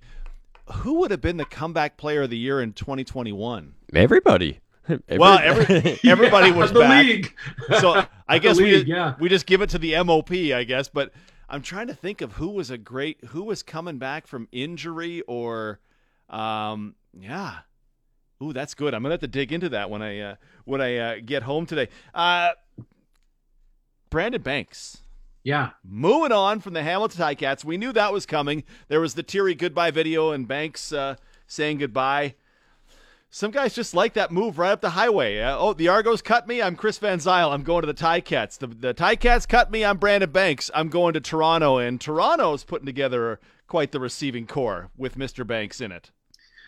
Yeah, this is one of the signings that I think that can be taken advantage of here from a league perspective, a marketing perspective. Certainly Labor Day weekend, going into Labor Day, if he's healthy and he's playing well, which he's very capable of. I don't think he's too old. I still think that Speedy B has some speed left and still has the ability to be 1,000-yard receiver or better, like maybe even a 1,100-1,400-yard receiver if he can stay healthy. I think he can. I really do. I haven't seen him really slow down. The injuries affected him, and he didn't. And then the younger players in the receiving corps in Hamilton evolving and growing, that sort of took away his, the urgency to get him the ball. They could spread it around more, and that obviously affected his numbers and things like that. But I still think he's got it in him, and to play against the rival is something that can be marketed and talked about, and it will be when it comes to those two teams playing each other. And I like it. I think he's evolved as a person too. I really do. Yeah. I had a good conversation with Coach Steinauer about Banks at the end of last year, and he emphasized how hard he works, that no one really knows that about him. They talk about what he says. They talk about some of his, let's say, outward emotion on the bench. They talk about some of those things all the time. What they don't see is that he is a hardworking guy, that he puts the time in. And I think he's probably evolved there. So this is an interesting signing, and it's one the league can really take advantage of. Yeah. And Banks' season, I think people are kind of picking on, last season was not very good for him. And, now he's older, and 2019 is a long time ago.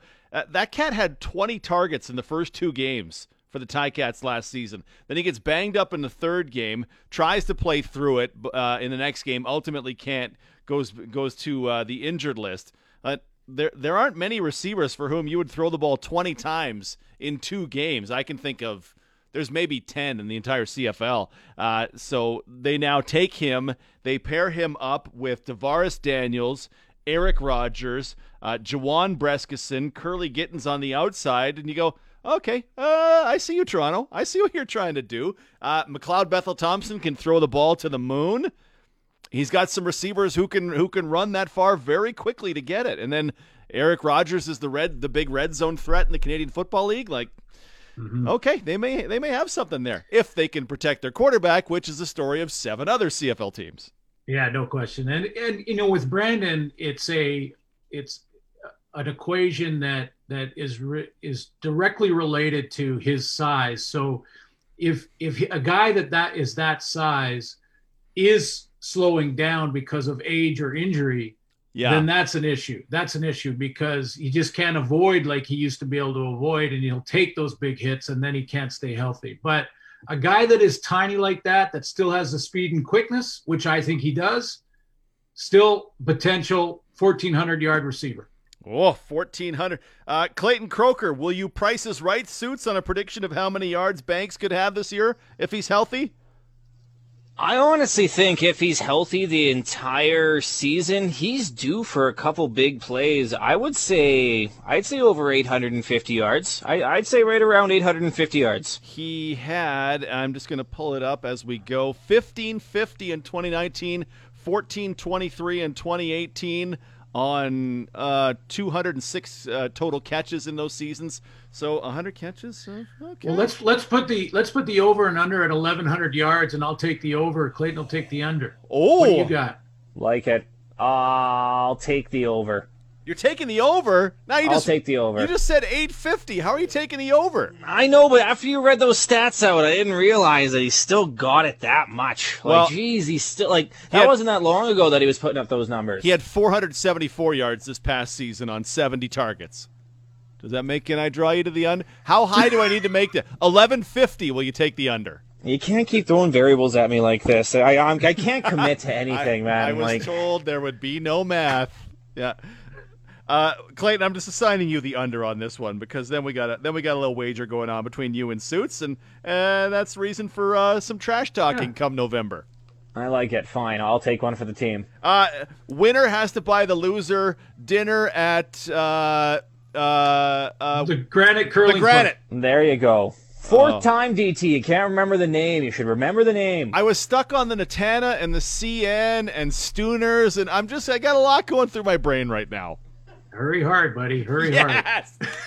Suits, thank you, brother. We'll talk to you on Thursday.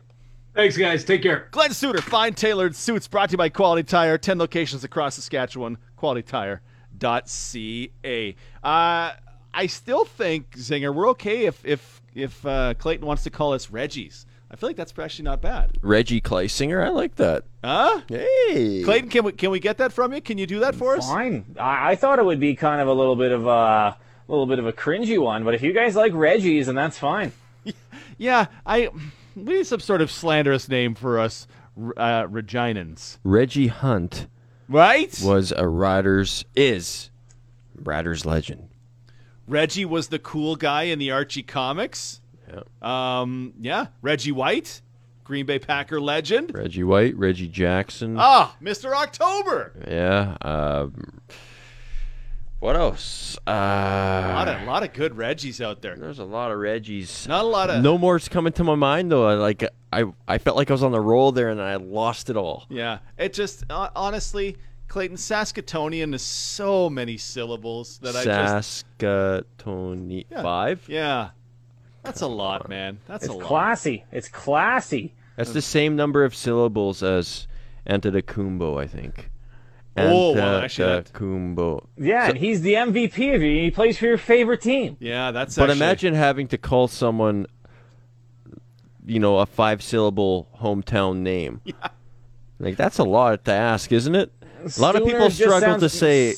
Stooner's just too redneck, man. Stooner sounds so redneck. A lot of people struggle to say Antetokounmpo, so probably a lot of people would struggle to say Saskatoonian. Is that how you say it? Saskatoonian, yeah. Saskatoonian. That Western semifinal, there was a catch by Luther Akanavanu, and I'm like, oh boy, that's a lot of syllables. Luther Akanavanu. Luther Hakunavanu. Oh crap, I have to remember how to. I'll tune it up in time for this. Hakunavanu, something. Hakunavanu with an H on front. Okay. Hakunavanu. There you go. Okay. It's a lot of syllables. Wow. There's just Luhu. Just boom. We're Luhu. Remember when I struggled to say Nurmagomedov for like 2 years straight, and then I finally nailed it on one sports cage. I was like, yes, I graduated. Shapovalov, Nurmagomedov, just all. I'm getting better. Yeah, we're absolutely. Oluwaseun Adowu when he played middle linebacker for the Riders. Liam Howard-Lahu. Oh, there you go. I like that. All the good ones. So that's why, Clayton, we default to the insulting Stooner, but Saskatoonians live strong. Liam Howard-Lahu was a tough one for my dad, so we just called him Jim. Just gave up. Just decided, I'm just going to call him Jim now. I'm tired of trying to pronounce his name. Just calling him Jim. Here comes Jim for the field goal attempt. I love it. I like your dad even more. Brother, thank you. We'll talk to you tomorrow. Later, buds. Have a good one. Clayton Croker. Mornings with Stacey and Clayton on 96.3 Cruise FM in Saskatoon. It joins us Tuesday to Thursday here on the Cage. 5:59 news is next. 6:20 CKRM. 6:05 on a Tuesday, the Sports Cage for Saskatchewan Lotteries, the main fundraiser for over 12,000 sport, culture, and recreation groups. The text line is 306-936-6262. It's powered by Capital GMC Buick Cadillac, Saskatchewan's #1 GM dealership. From the text line, I think U Sport and the CJFL need to form divisions with CFL teams and play doubleheaders Saturday or Sunday. Imagine Labor Days with all 3 games with national TV or regional in the markets. Do it on CBC and the federal government can support it. Wink, wink, nudge, nudge. Hey, I'm down for anything that could get people into the stands. Don't matter. Yeah, the Edmonton Elks announcing October 15th. They'll have a University of Alberta game at noon, and then the Elks versus the Argos at 5 p.m. It seems like a no-brainer, right? There's got to be pretty substantial logistical things to take care of. Like, hey, by the way, we now have to staff this for 5 hours longer, and we need these players to get off the field in order for the CFL game not to be interrupted anyway. CFL players have their routines, right? Some guys are out this long before, some guys are out this before. They've got they go back in, they come back out. Like, you need to not make the day so unbearably long for the fans, but you need to kind of respect that this is men and women working, right? Like, this is a CFL game. We're at work. It'll take a bit of work, you know, like on game day, but I think the long-term effects is be worth it. I read that Alberta Golden Bears haven't played at Commonwealth since 1999.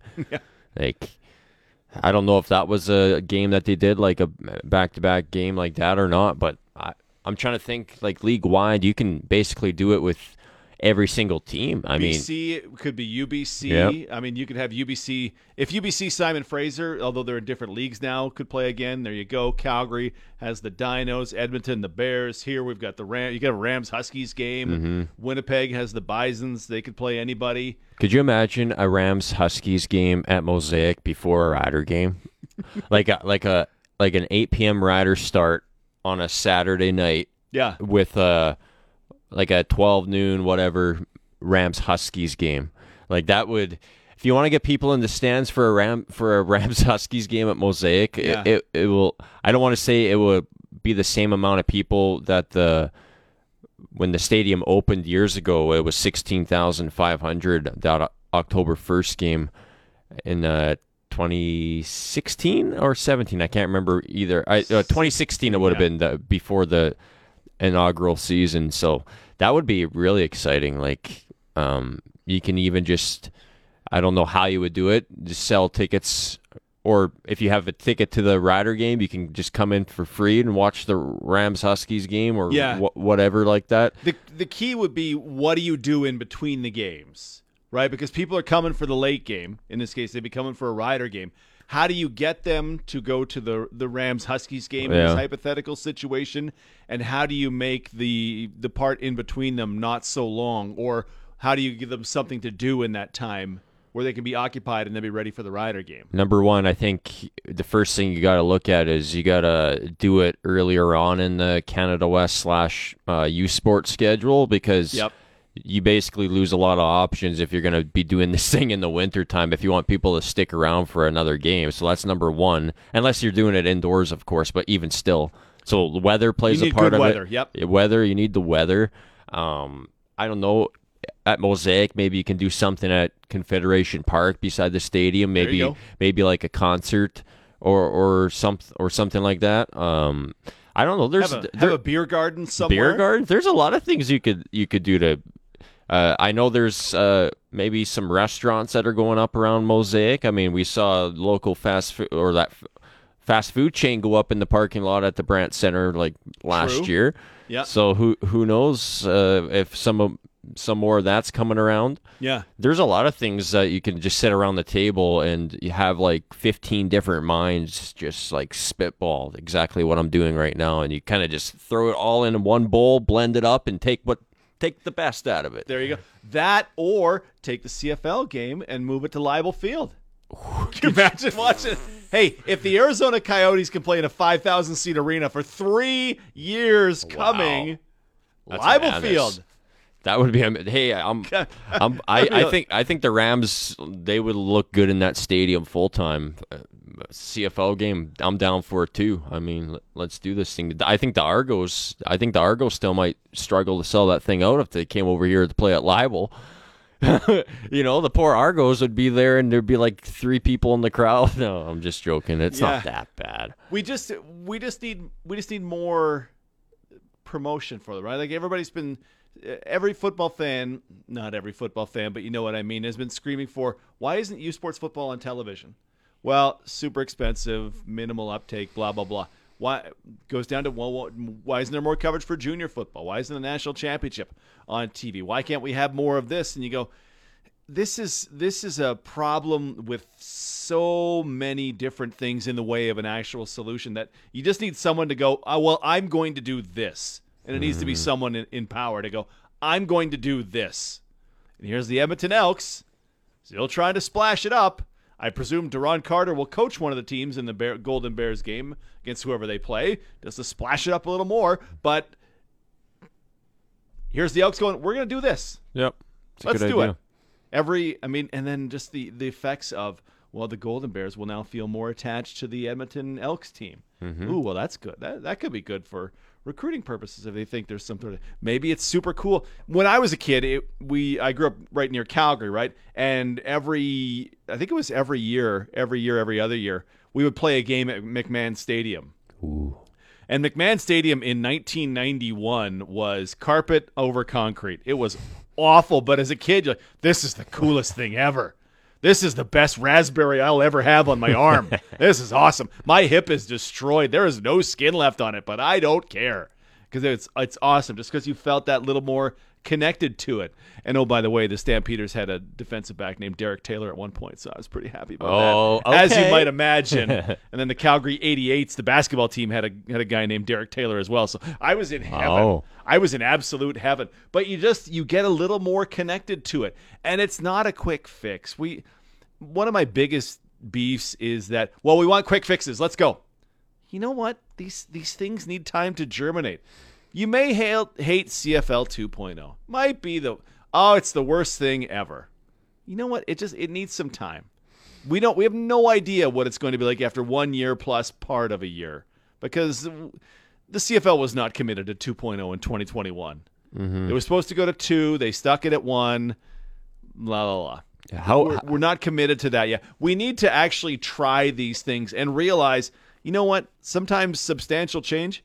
The Argos didn't go from a drawing whatever it is 40,000 to drawing 8,000 overnight.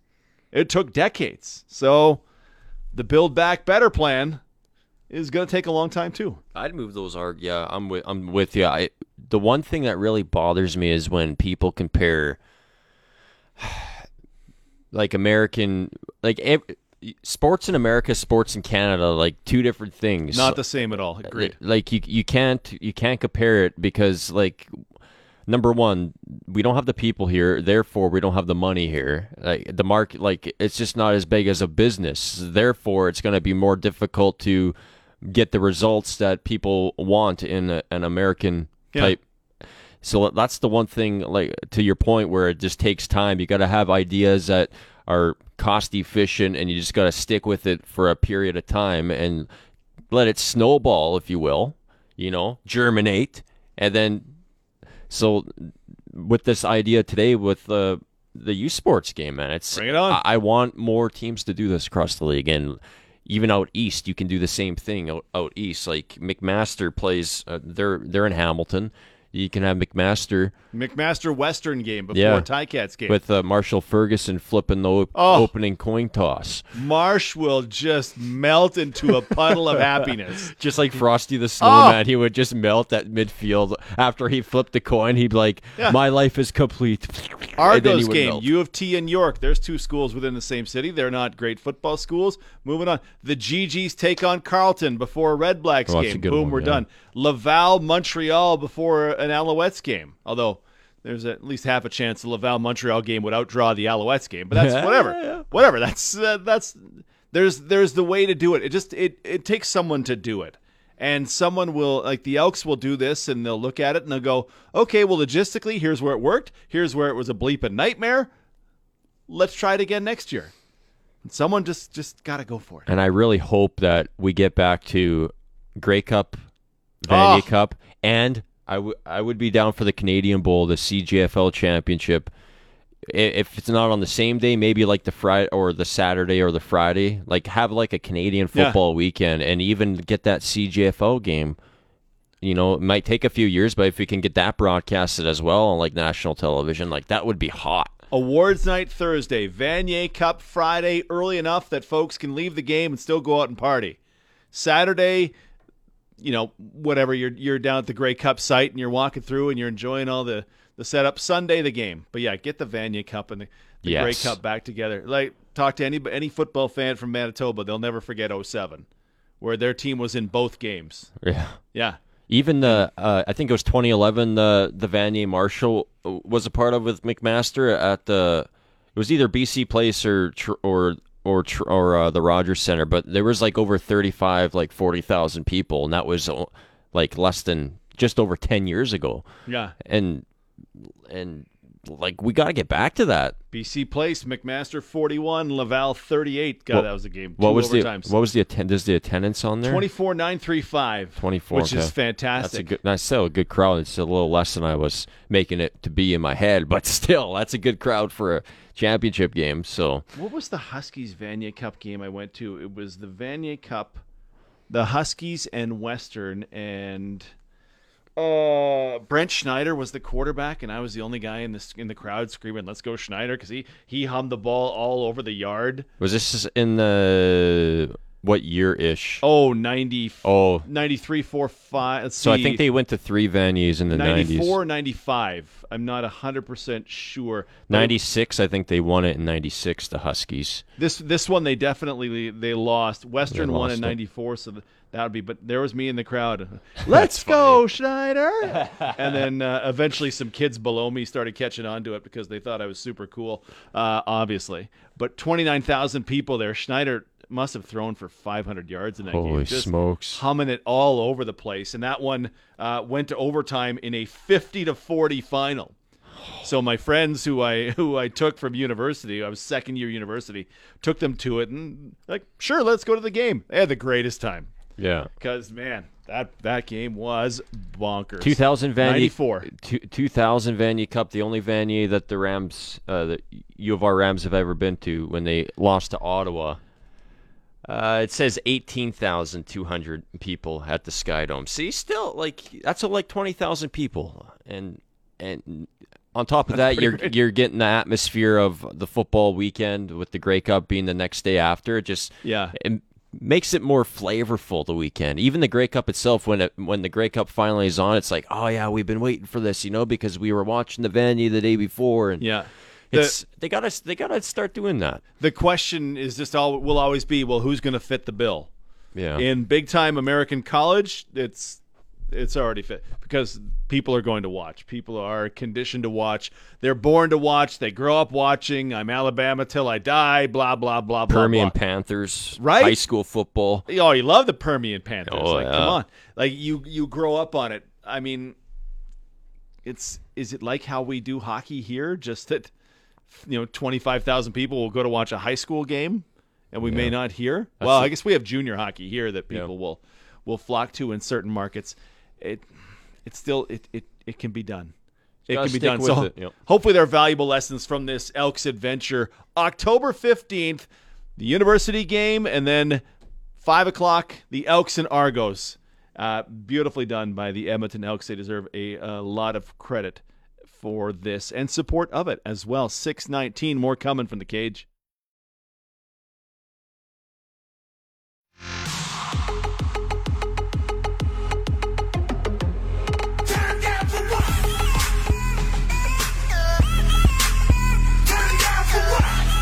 $6:20 on a Tuesday on 620 CKRM for Saskatchewan Lotteries.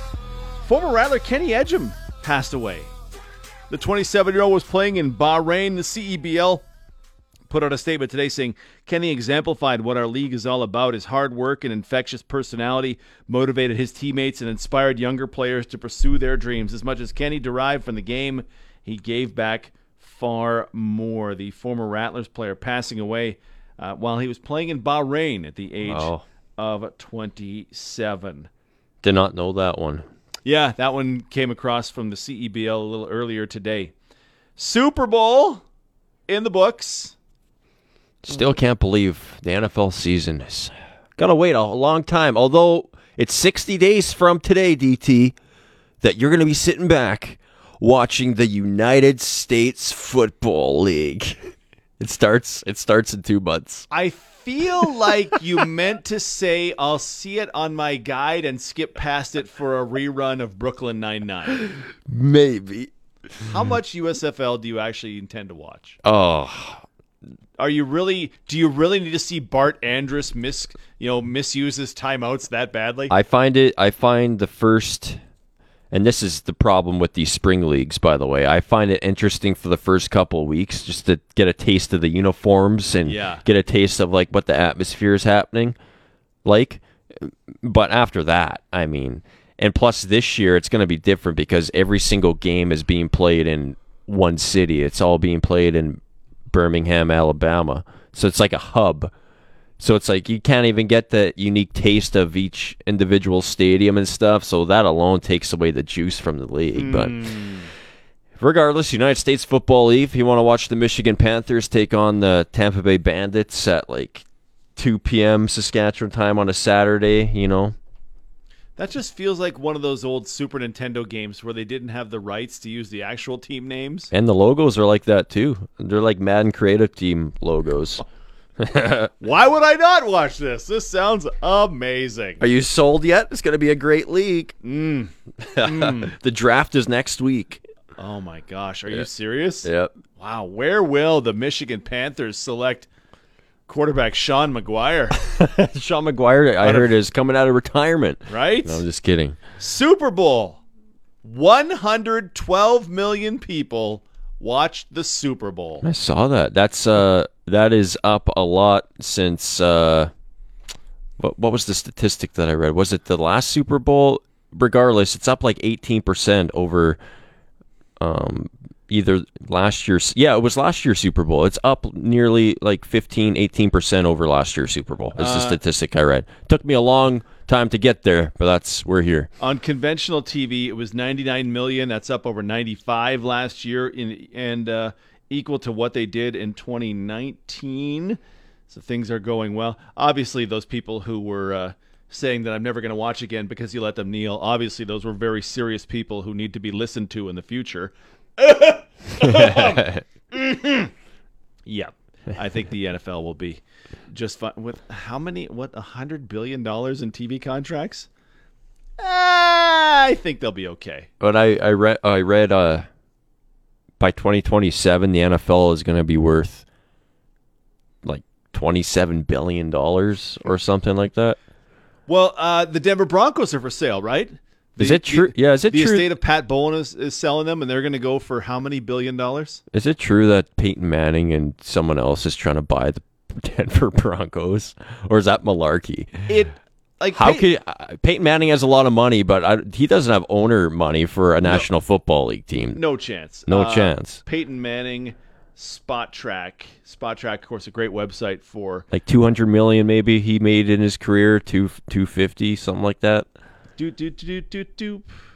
Come on, give me a little sum here. Maybe I got to go to Pro. This is good radio when I go to Pro Football Reference. Pull up. Regardless, he's gonna be. There's no way. Clubs are worth $4 billion. Like the Cowboys, weren't they last valued at like $4 billion? There's only like a handful of people, I think, in the world that can actually afford that, right? Like, there's only so many billionaires out there. Because you got to put together that kind of money, and $1 billion doesn't do it. Like Bobby Axelrod and Billions tried to buy the Giants in season 2, but couldn't make that because season 1 because total dirtbag Bobby Axelrod. Come on, he's no Michael Prince, let me tell you that. But yeah, you got to put together $4 billion.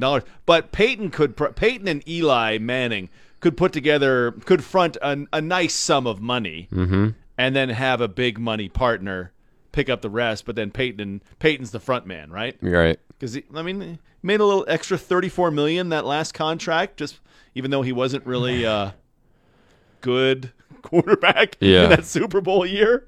It's just crazy, man, how much money the National Football League has.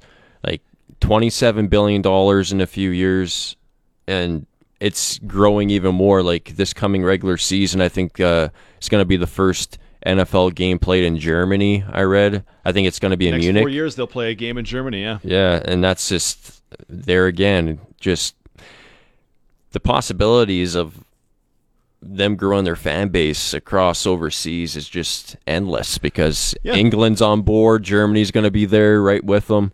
It's crazy. Mexico.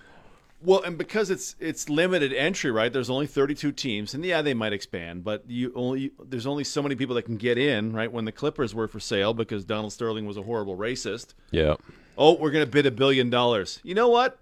I'm Steve Ballmer, and $2 billion means nothing to me. Woo! So here's $2 billion. Just that quickly, the price goes up, right? If someone wants the Denver Broncos, and this report from Front Office Sports says expected to fetch at least $4 billion. $4 billion. If someone really wants it, and they're qualified, and they say, oh, well, here's $5 billion. Wow. Well, now Jerry Jones is like, Give me another yacht to park this yacht on, and I'll make my draft picks from there because the Cowboys, America's team, are now worth $6 billion. Like, it's just nonstop and inflationary. It's fantastic if you got in and if you didn't. But, I mean, what were you doing on Sunday? Was there any chance you weren't watching the Super Bowl on Sunday? I haven't missed a Super Bowl since '96. Was there any chance that the $7 million commercials in America were not going to sell out? Yeah. Nope, they were going to be good. So the NFL is an absolute money-making monster, and that ain't going nowhere. But I want a slice of it. Don't you think Roger Goodell could just e-transfer me my rent this month? Like, he could probably find the money for it between his toes. Pretty sure you're a part owner of the Green Bay Packers. Yeah, the thing is, though, we're still valued at middle of the pack in the National Football League. Yeah, even that said, though, I should be able to afford. Just find your Axelrod. Just entice it. Sell the club out of whatever community ownership it is. Then you get your share of $5 billion. Right? Hey, that's why I'm an order. I invested. I'm going to be a billionaire soon, DT. Exactly. Tomorrow on The Cage, Farhan Lalji, low tide on the NHL. Ian McMillan will talk plenty more Riders. Zinger and I'll be here. Clayton will have more stories from curling spots. And you. Thank you so much for being with us wherever you are. Please do get the Sports Cage on demand for the Canadian Brew House. Winter Wonderful feature dishes available now at the Canadian Brew House. Please subscribe, leave us a 5-star rating and a review. We would love to have you back with us tomorrow. Stick around. Zinger at Night is next.